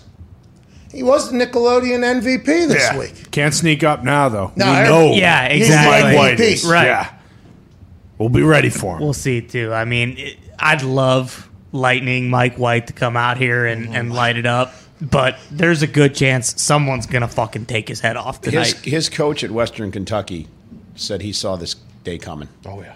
Well, we actually talked about that on Monday about how it's not just about Mike White's life here. Think about his friends, his family, his old coaches that have been in conversations around water coolers and bar tops about talking about their guy, Mike White. Hey, he's a fucking guy. He just never got the opportunity. Then all of a sudden he throws for 405. They're all walking into work on Monday morning. Hey, how you doing? What'd I say? I've been telling you guys, you drafted them fantasy. I told you to do it. Boom, celebration. Maybe shots, beers being chugged, celebrations being had by Mike White fans and friends and family.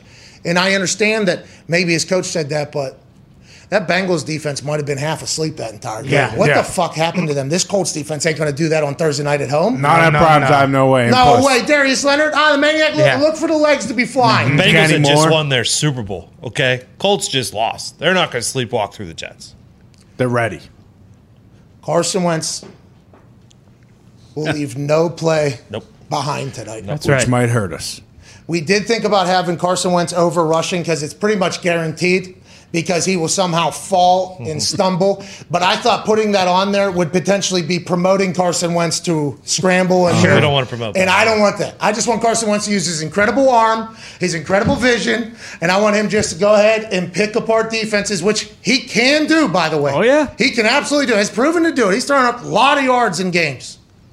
But then once he starts trying to die on every play, that's a little bit scary. He probably will get the over rushing, but I took it off strictly because I didn't want to be like, potentially making money off of something I don't necessarily promote. Yes. Sure. You know what I mean? Makes sense. That's kind of how I view it. guy. I think if Carson has only like 7 to 10 turnover worthy plays tonight as opposed to like his typical 15 to 25, I think the Colts will be fine and they win. Hey, is there a stat for most dropped interceptions? Because Carson Wentz, he does make it difficult for them to catch. Yeah, he's up there. He makes it tough for them to catch, but he's past that now, especially after what happened last week. No, Yeah, I don't Carson know. Wentz, whole new player is going to show it Thursday Night Football. And when we have a risk-free same-game parlay on there, Michael Cole is in studio. I don't know if I've introduced him in hour 2 yet here. I apologize. That's bad hosting. And you asked some incredible questions to Dansby Swanson. Thank you. Baseball guy. And we had a fucking baseball player on the show. Not because you were here, though. It just so happened like we got very lucky that we had you on here. Because Ty is our baseball guy. Ty takes it on the shins a lot. You should do more of it, I believe. Nah. No, because you're not here. We literally, and It's tough, Cole. People don't give a shit. Baseball blows, Cole. You guys have a stadium like 5 blocks down here. Beautiful stadium. Beautiful, yeah. Gorgeous. Good team. That's AAA affiliate for the Pittsburgh Pirates. There's been World Series champions that have played there. Hall of Famers probably got played there. And then the Pittsburgh Pirates, as soon as they notice that they're good, they trade them out of town so they don't have to fucking pay them. That's what the Pirates are. We need to maybe turn this into... No.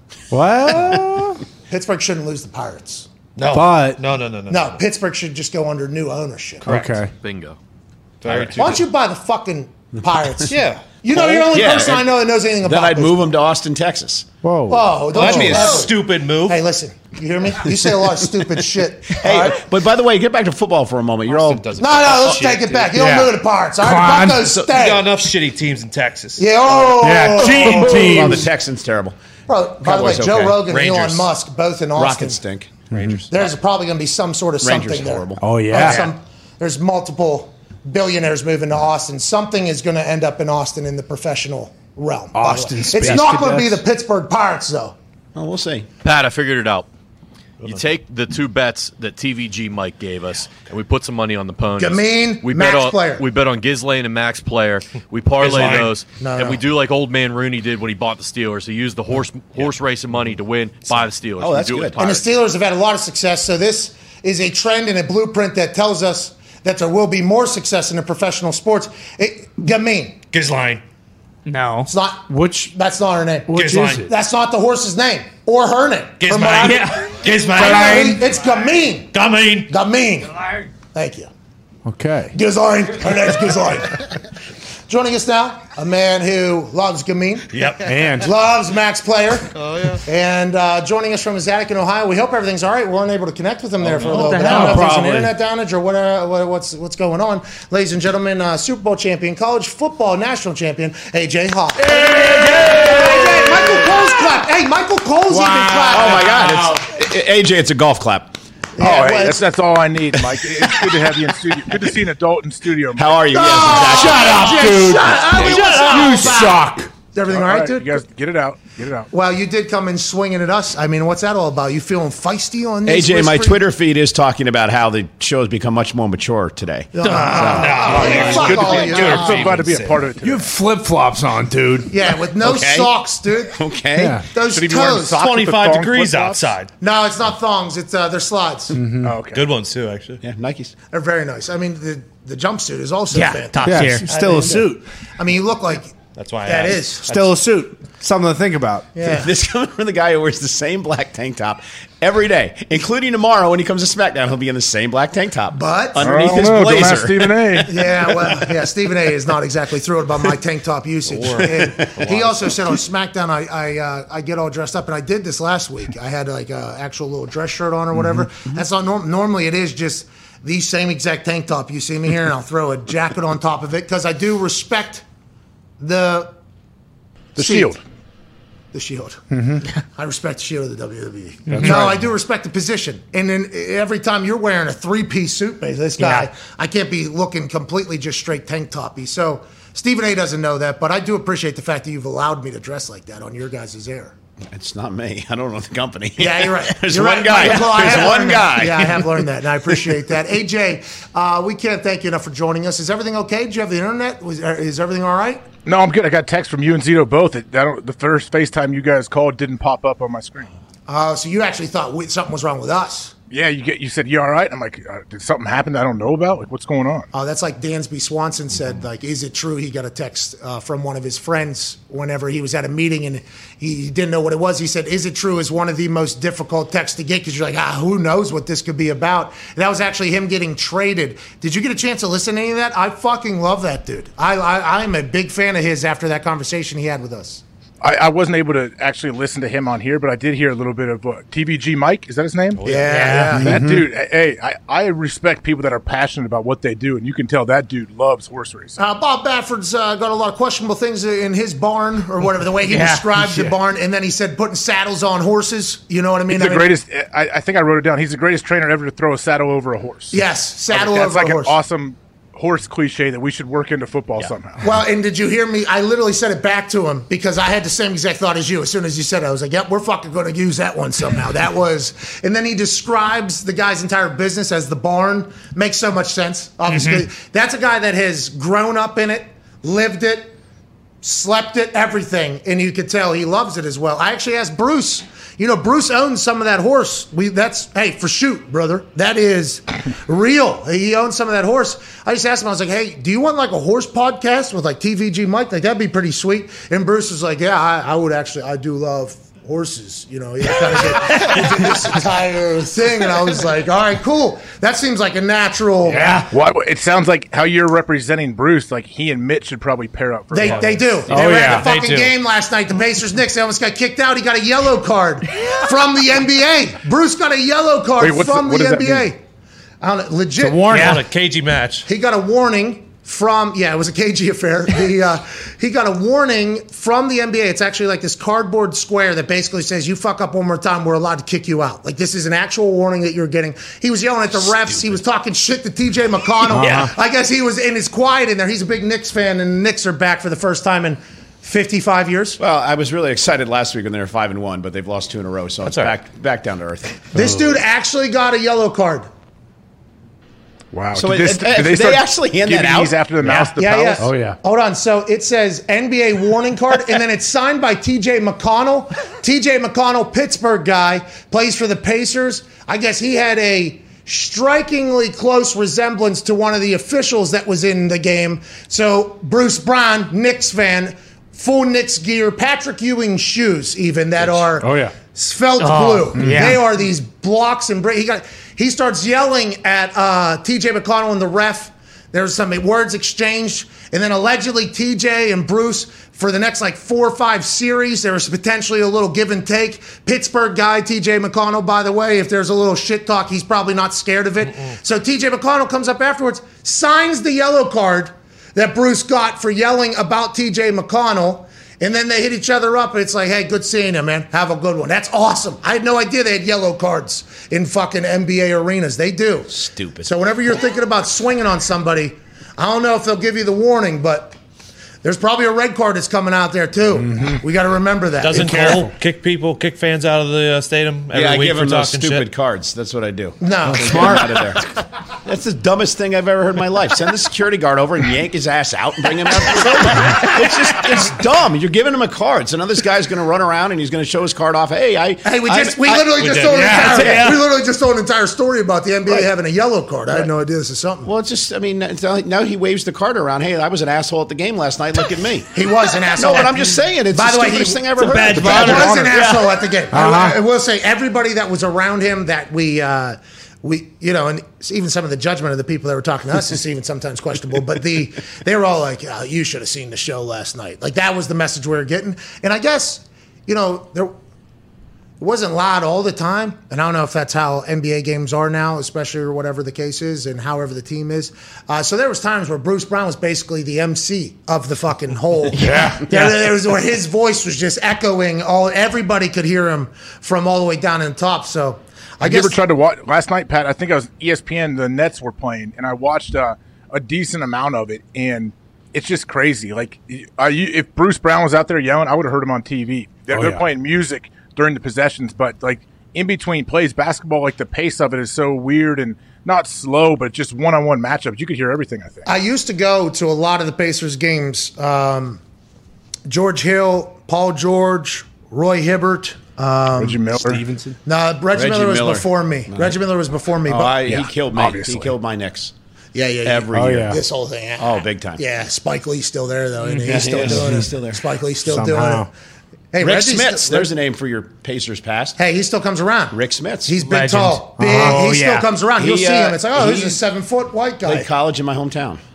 Really? Marist College in Poughkeepsie. I did not know. Hey, shout out. Hey, how about it? Strong Island. So do you know just every little tiny story from every tiny town around towns? Yeah, I'm just. My wife gets so mad at me because I just have this trivia that you have no use for. Is this because you've been on the road for like 25, 30 years? Yeah, that and just being brought up as a sports fan and just, I don't know. I think that has to go back to being a baseball fan because baseball, as you know, is all statistics and it's all these weird little stats. And I think that, I don't know, I just enjoy that stuff. And plus being a sports entertainment announcer for 25 years and having to know a lot of that stuff just is there. Well, yeah, because for instance, every time we go to a city, I'm trying to give a shout out to the local city, and then there's a couple cities we went to where nobody cared about any of the teams. So hey, do we all like the Chiefs here? No, hate them. Mm-mm. We are in Wichita. Who the fuck? What are we? Shockers. What are you guys like the Shockers here? No, Rock Shocker. I'm like, all right, huh? What do we like here? It's a mixed bag. I'm like, all right, well, I'm not doing a McAfee minute. We like no nothing. way. I'm not talking about any. There's no reason for me to get up here. Now, I can't even say anything that Michael Cole potentially hates in there, but the whole state of the world right now, AJ, and we have to get to this, is about your friends. Yeah, it is. I didn't want to, I didn't know how we were going to go in.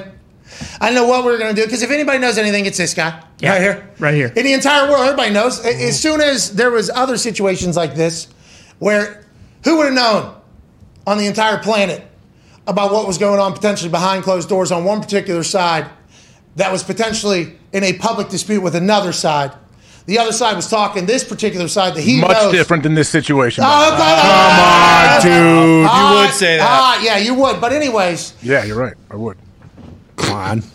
You never know anything, okay? But you break news, anything you say about any situation that is involving Mr. Aaron Rodgers. So I understand some of the positions you're potentially in because of your friendship. I mean, the Derby picture, when that came out, I think it was an entire so this guy does know. This guy does know. And in this situation, I assume after seeing my Twitter mentions, you're probably getting lumped in a lot of these conversations as well. In your state right now, what are your thoughts on how this all plays out? Like, honestly, it is crazy. That was trending for 13 hours at number 1 and number 2 on Twitter. Nothing does that. I mean, it led off the national morning shows, like the Good Morning America, and all that Today kind of Show. stuff. Old Nate Burleson's over there probably talking about the NFL literally all morning because of this entire situation. What are your thoughts on it now that we're a little bit more into it? Yesterday we were only an hour removed from the information being released. Just how do you feel about it right now, and how do you think it goes? I mean, I guess I never thought of like that we would be in this situation. I guess I don't know if anyone could have guessed. I wonder if Aaron knew that it could become this big of a deal. That's what I'm wondering right now. He knows, like, whatever happens, his news, it's a big deal, whatever he says or does, but this thing has definitely taken off, and until he gets back in the facility, it's going to be a huge deal, I feel like, until he talks about it. But I don't know what exactly he's going to say or what he can say or what he's trying to do now. I know he's still in Zoom meetings with the team. Hey, and there has to be some sort of, right?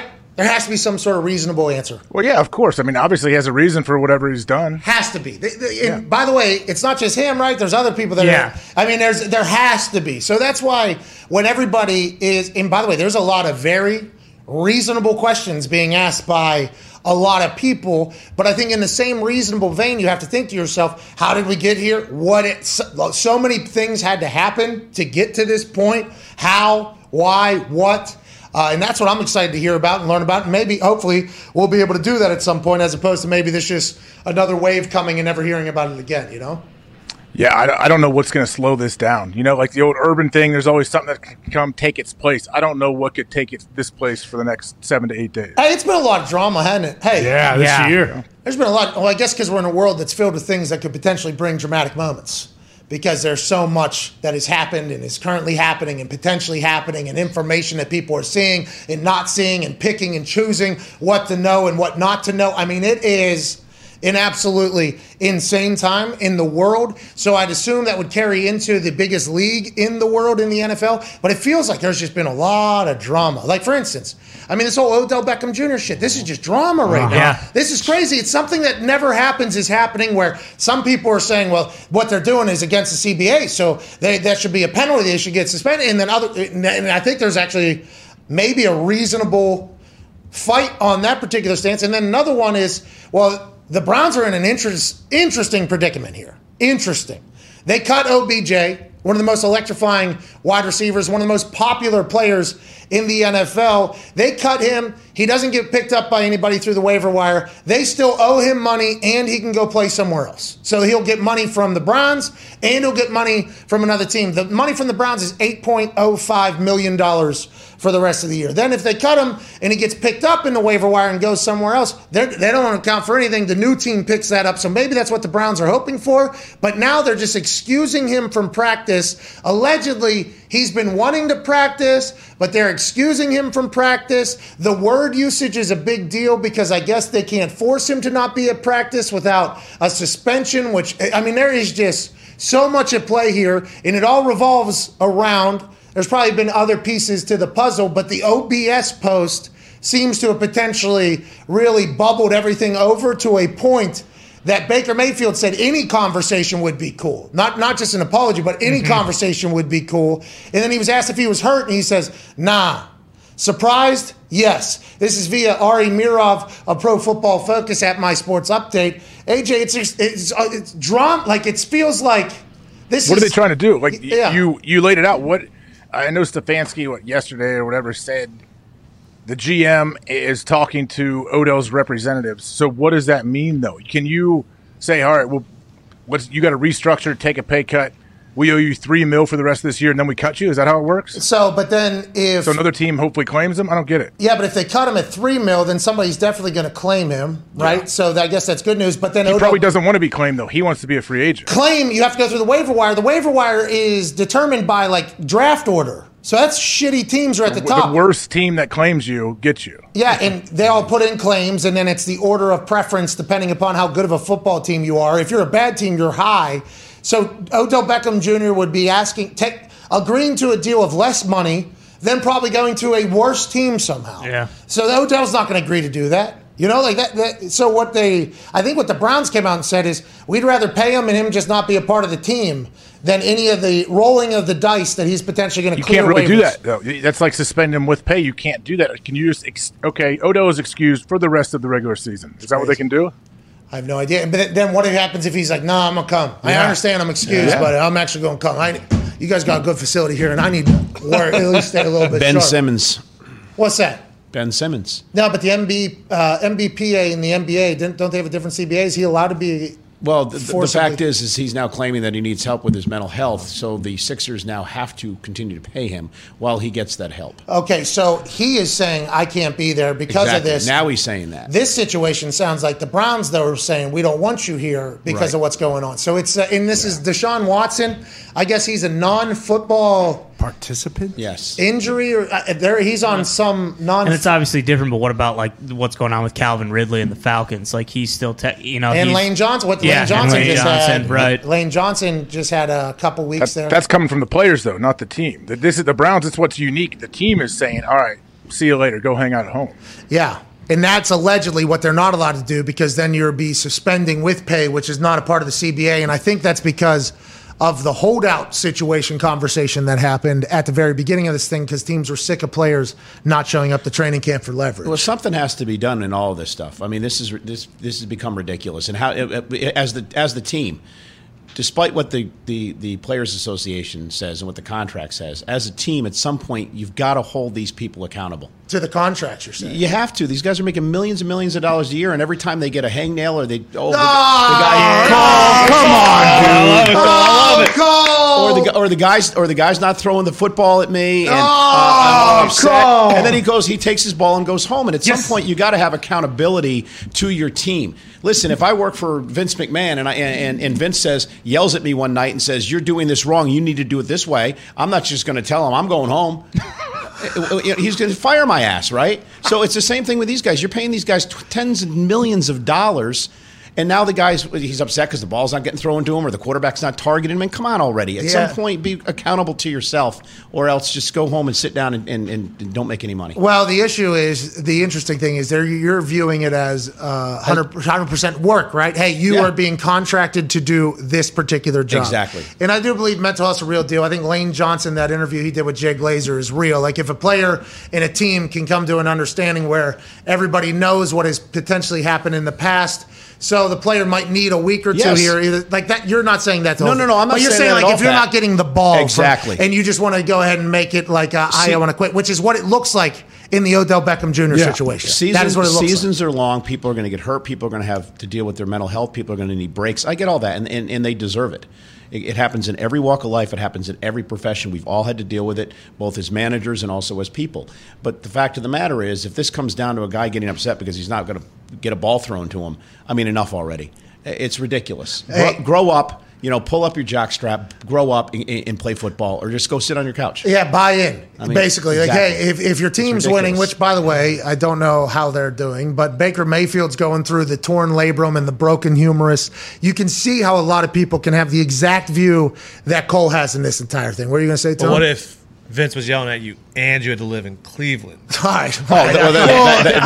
I had to live in New Jersey for 10 years working under him, so that was tough. Now that I moved to Texas, it's better. No, what are you going to say? But also, like, it's not as if he's doing that because they're telling him to go home. Like, he's getting ready for practice. But his dad is speaking for him, so everybody automatically assumes, Turn your flashlight off, Cole. I mean, good God. Everyone's also reports that Odell's been Put great. socks on him. I'm just upset about it. But the fact of the matter is, why is a grown man's dad in the middle of this? Well, it's because it's social media nowadays, right? Don't you think the Browns would have liked Odell to distance himself from his dad's video and be like, hey, my dad means well. I love him. I didn't tell him to put that out there. I don't agree with it. So Tom Brady came out and had an entire statement on Let's Go about what his dad said to a Boston radio station. I believe it was NBC Sports, where his dad came out and talked about the exit. This was as the Wickersham book was kind of getting a little bit of traction on some of the stories about, Tom and Bill don't like each other. Robert Kraft called Bill Belichick the biggest fucking asshole of his entire life. And Tom had to come out and address that for that. And whenever Baker said just any conversation would be cool. So is that mean Odell Beckham Sr. is putting out these videos and then commenting and liking, and OBJ is ghosting Baker, so then it's obvious? And is that why the team is like, all right, dude, like, what are we doing? There's obviously more to it. Like, this has obviously been building and building over the years. Because maybe the team is sick of the distraction as well, and they're trying to figure out how to go if about it. If they're sending him home, then absolutely, yeah. Yeah. Well, and they know that no one's going to claim him with that contract. $8 million, there's no chance. Yeah, the trade deadline just happened. Like, we need a contract person to come on. Like, is there a contract? Like, what can they be working on? Hey, Baker, the money. Baker just needs to pick We him could up. get Like, Lombardi. does this happen? Has this happened before where someone takes a pay cut to get cut? Yeah, but then if he takes a pay cut, he's going to end up on a team that's much worse than probably where he wants to go. Like, I guess if he really wanted to be a free agent, no, he's not going to take a pay cut because he wants to be a free agent. He doesn't want to be claimed from a bad team. Yeah, Mike Greenberg maybe from Tampa, because Fournette last year, wasn't he? He was the one that got cut, didn't get claimed. Then he double dipped with the Jags and Tampa once he signed there. Yeah, so maybe he knows that. But the roll of the dice here is Odell Beckham Jr., although the Cleveland Browns are potentially done with the relationship. It seems like. I don't know. But maybe they'll be able to work on it too. Who knows? These things, you never know how they work out, especially all it takes sometimes, especially amongst very prideful people, is one genuine statement from either side. But I think, Pat, and you've been through it, and AJ as well, a lot more than I have. But I think when it becomes public like it's public now, I think you've gone past the point of no return. I think at this point that it's come out publicly like it is, I don't think you can go back now. And I think the relationship is probably over, and they're going to have to figure out a way to get out of this situation and move on. Because once it becomes public, you've gone past that point of having these secret talks and trying to put all this away. Yeah, and it's going to be difficult for sure. And at this point, it seems like all reports were that Odell Beckham Jr. was planning on playing this Sunday. Yeah. He was probably just going to go into his own world and just say, hey, I'm here. I'm just here so I won't get fined, but also I'll play. I'll play.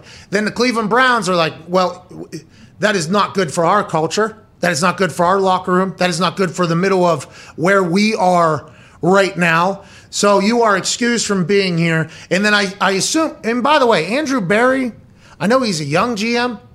He's Harvard. This dude is he is an incredibly intelligent human. I'd assume the people around him are the same. So them going through the CBA, because who knows how many times this type of situation has happened in the past, and how has it been dealt with in the past, especially with a player like Odell Beckham Jr. They have no clue if anybody's going to pick him up on a waiver wire. I don't think any of us know. I don't think any of us have any idea, because the Jags have the money to do it. Well, Urban Meyer would be like, yep. I would like to have Odell Beckham Jr. on the team. Is that something they do? And then Odell ends up in Jacksonville.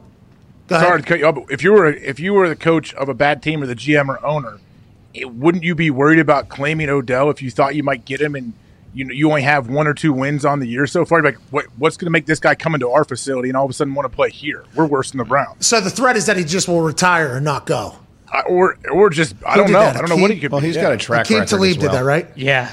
Aqib Talib got traded from the LA Rams to the Miami Dolphins, I think. That's what it was. He's like, yeah, I retire. Gronk did that whenever they were going to trade him Detroit. to Detroit. He's like, nah, I retire. You can't trade me there.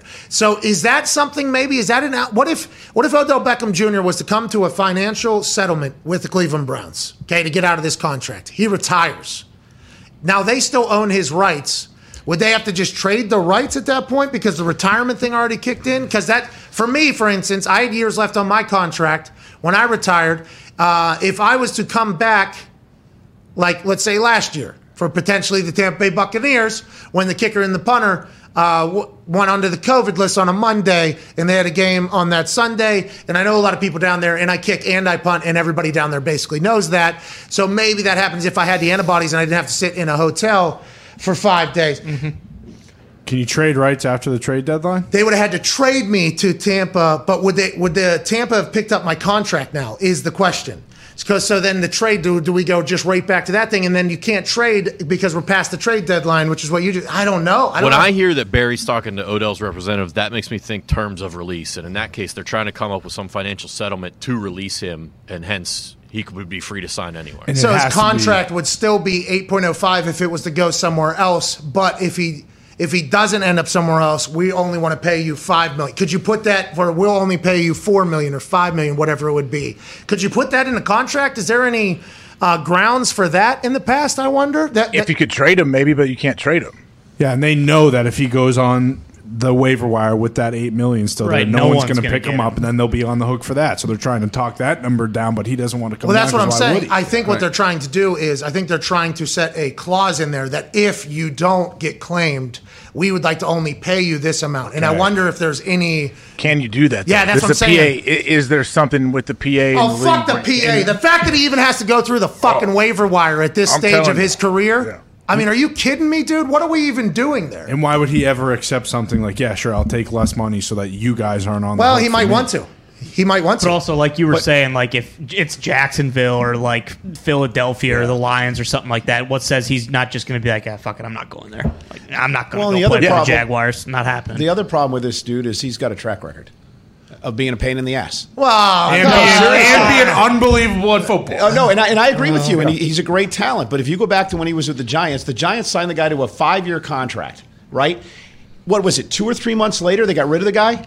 Because he was becoming too much of a pain in the rear end. They got rid of him. They sent him to Cleveland. Now you're in Cleveland. You're having the same situation with this dude. And to your point, if he goes to a Jacksonville or to Detroit, he's not going to want to play there. These guys are going to win 2 games.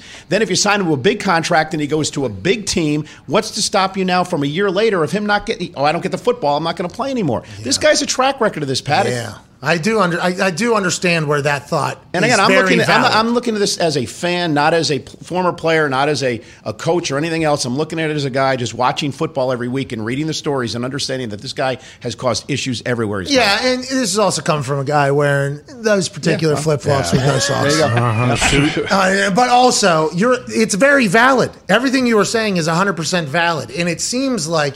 They said this in Cleveland. They say, hey, what happened in New York is going to happen in Cleveland. Why would he want to go to Cleveland or whatever? And then I think Cleveland and Odell kind of took offense to people saying that. But now it feels like it has reached a point where it's not good. Now, there's 32 teams. This is only 2 situations, right? Maybe it is actually fucked up situations where he does feel this way. And maybe his side is one that's very valid as well. Or maybe, as it appears, like, okay, tough times don't last, tough people do. When tough times come, it's always a little bit of a problematic situation for the guy. And why would you, I guess, want to pay $8.05 million if you're a terrible team trying to rebuild? Mm-hmm. So maybe the Browns shouldn't worry.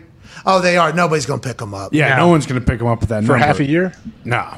For $8 million? There was a couple teams up there, like the Ravens were up there. They could maybe use a wide receiver. And maybe he gets there, loves everything that goes on, completely different culture over there. Maybe him and Lamar already have a relationship, I would assume, and that's just a much different thing. Because the question has always been, just like quarterbacks see what's going on when Tom Brady goes to Tampa Bay, gets control of the roster and does his thing, just like other people, Russell Wilson potentially, and maybe even Aaron sees this, and Peyton did this originally whenever he went to Denver and was basically handed the keys of it. There's other positions that see this as well.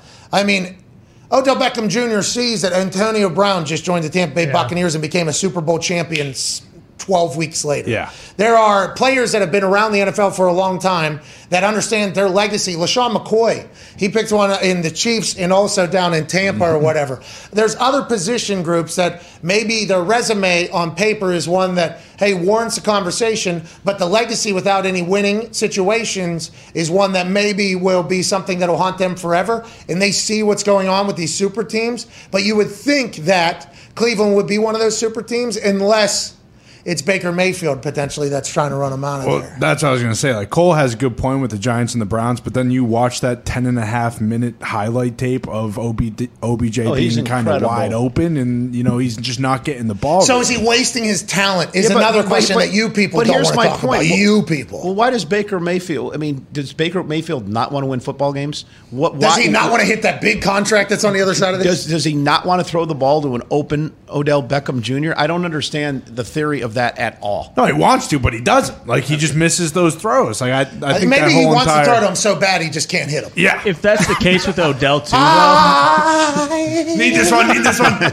like, why doesn't Odell just shut up for the rest of this season, stay in Cleveland, and then next year they will cut him? Because he's been a great teammate thus far. True, but he could take a pay cut and go play for Brady or Mahomes, or play for go out to LA and play for the Rams. Like, he could do that. I think that's what he's trying to do here. I think he's trying to get out, sign for the rest of the season halfway on a short, small deal, and then he gets the offseason to re-up for a big deal with another team if he wants. But he's been a good teammate since he's been to Cleveland. He's been very quiet. There's been noise. Who knows? This would just be an additional, hey, okay, we'll redo this deal for $1 million for the rest of the season. I'll just sit out, and then I'll gear up for the free agency after Or the I season. think he goes and signs a small money deal with someone else to compensate for the money he's missing out on from Cleveland. If Cleveland releases him and say, we'll give you $3 million to just go away, now he becomes a free agent. He can sign he's not. He's got to get to the waiver wires. If he's only $3 million, somebody will pick him up.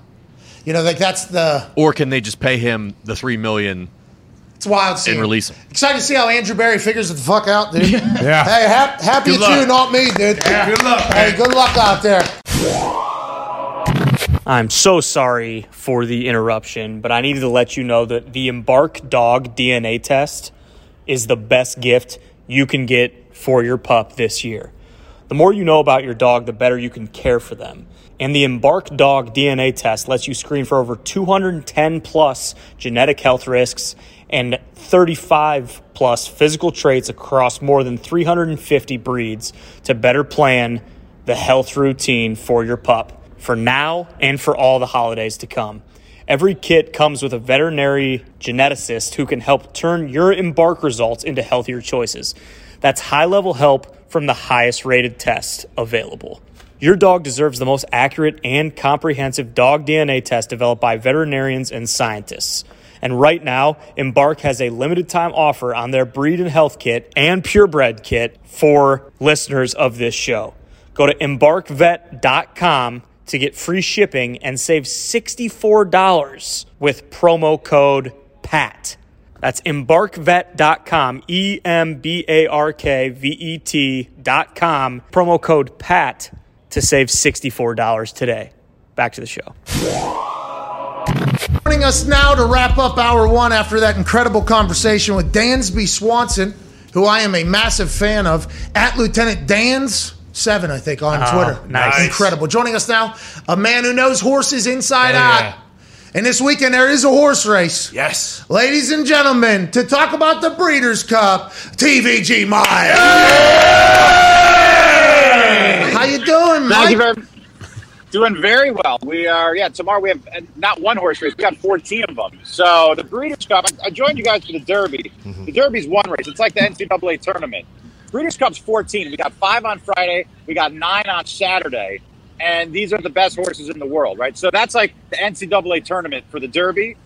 This is more like the NBA final. These are better horses, more refined. This is the day of championship racing. Whoa. This is horse madness out there in Breeders' Cup.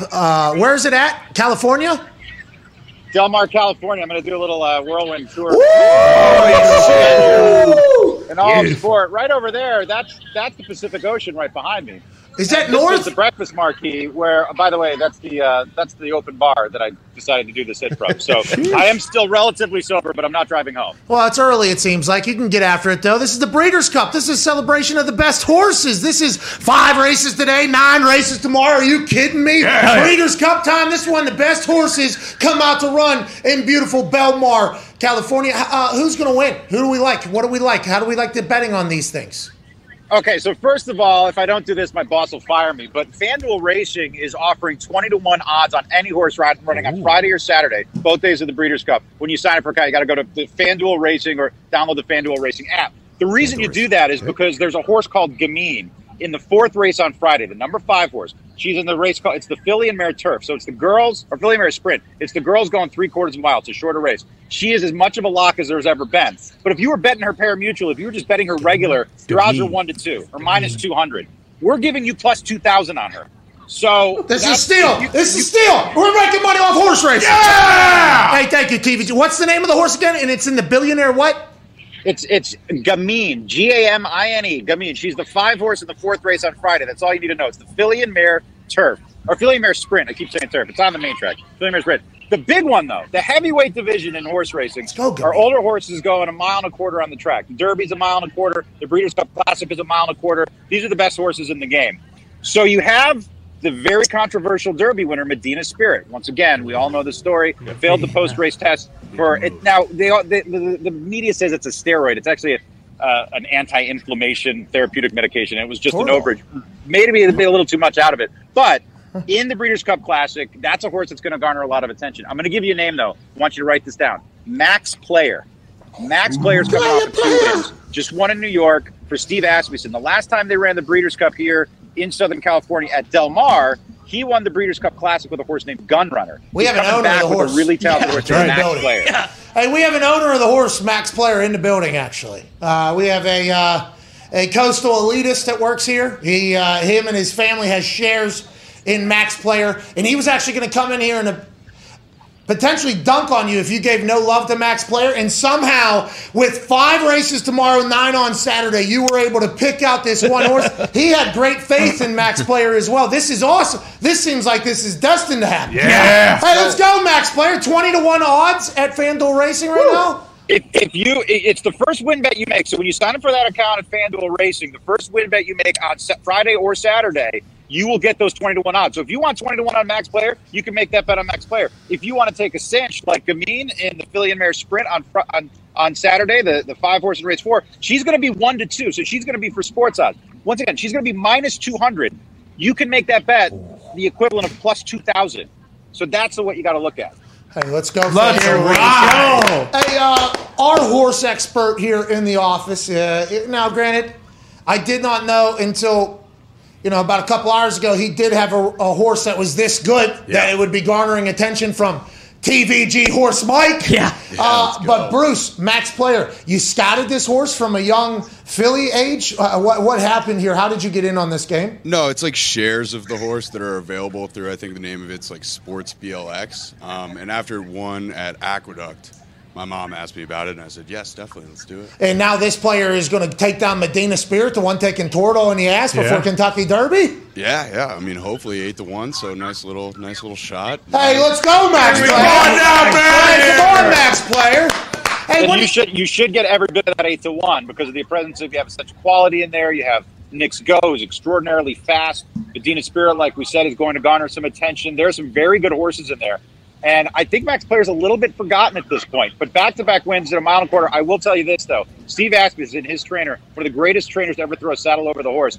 He comes to California early. He brings all of his Breeders' Cup runners here like a month in advance, and he's had tremendous success. So as good as that last race was for Max Player, I think he's on tilt right now. He's going to be going as well as we've ever seen him. It should be his career best. Okay, that's awesome to hear. Are they throwing saddles over horses behind you over there at the open bar? No, they're throwing Maker's Mark into some. Now we're talking. It's 10 a.m. It's Breeders' Cup weekend. Now we're talking. Let's go. Quick question. Can we go back to that Kentucky Derby thing about Medina Spirit? So that was all blown out of proportion. In my eyes, how I read it as an outsider, looking at the situation and the fallout. Now, I didn't keep up with it. I probably should have, obviously. But horse racing is something that comes in bunches, I think, naturally as a sport. That was all blown. That was all a bunch of bullshit. Is the owner's going to be pissed off about this in the end? Did the horse get screwed, or what happened? So here's the thing, is that if that race was run in California, it wouldn't even be a violation, right? It would be a $500 fine. He was barely over. The drug in question is called betamethasone. And betamethasone it's technically a steroid, but it's an anti-inflammatory steroid. It's totally legal to use. You just have to withdraw 14 days out. And the way they measure that is by taking their blood, and 14 days out, it should all clear. Now, there's speculation that because he failed the post-race test, he was given betamethasone within the 14 days. His defense is they were using a topical ointment that contained betamethasone accidentally, which very may well be the case. The problem with horse racing is it's not like the Olympics or baseball where it's if you have a drug in your system, you're guilty.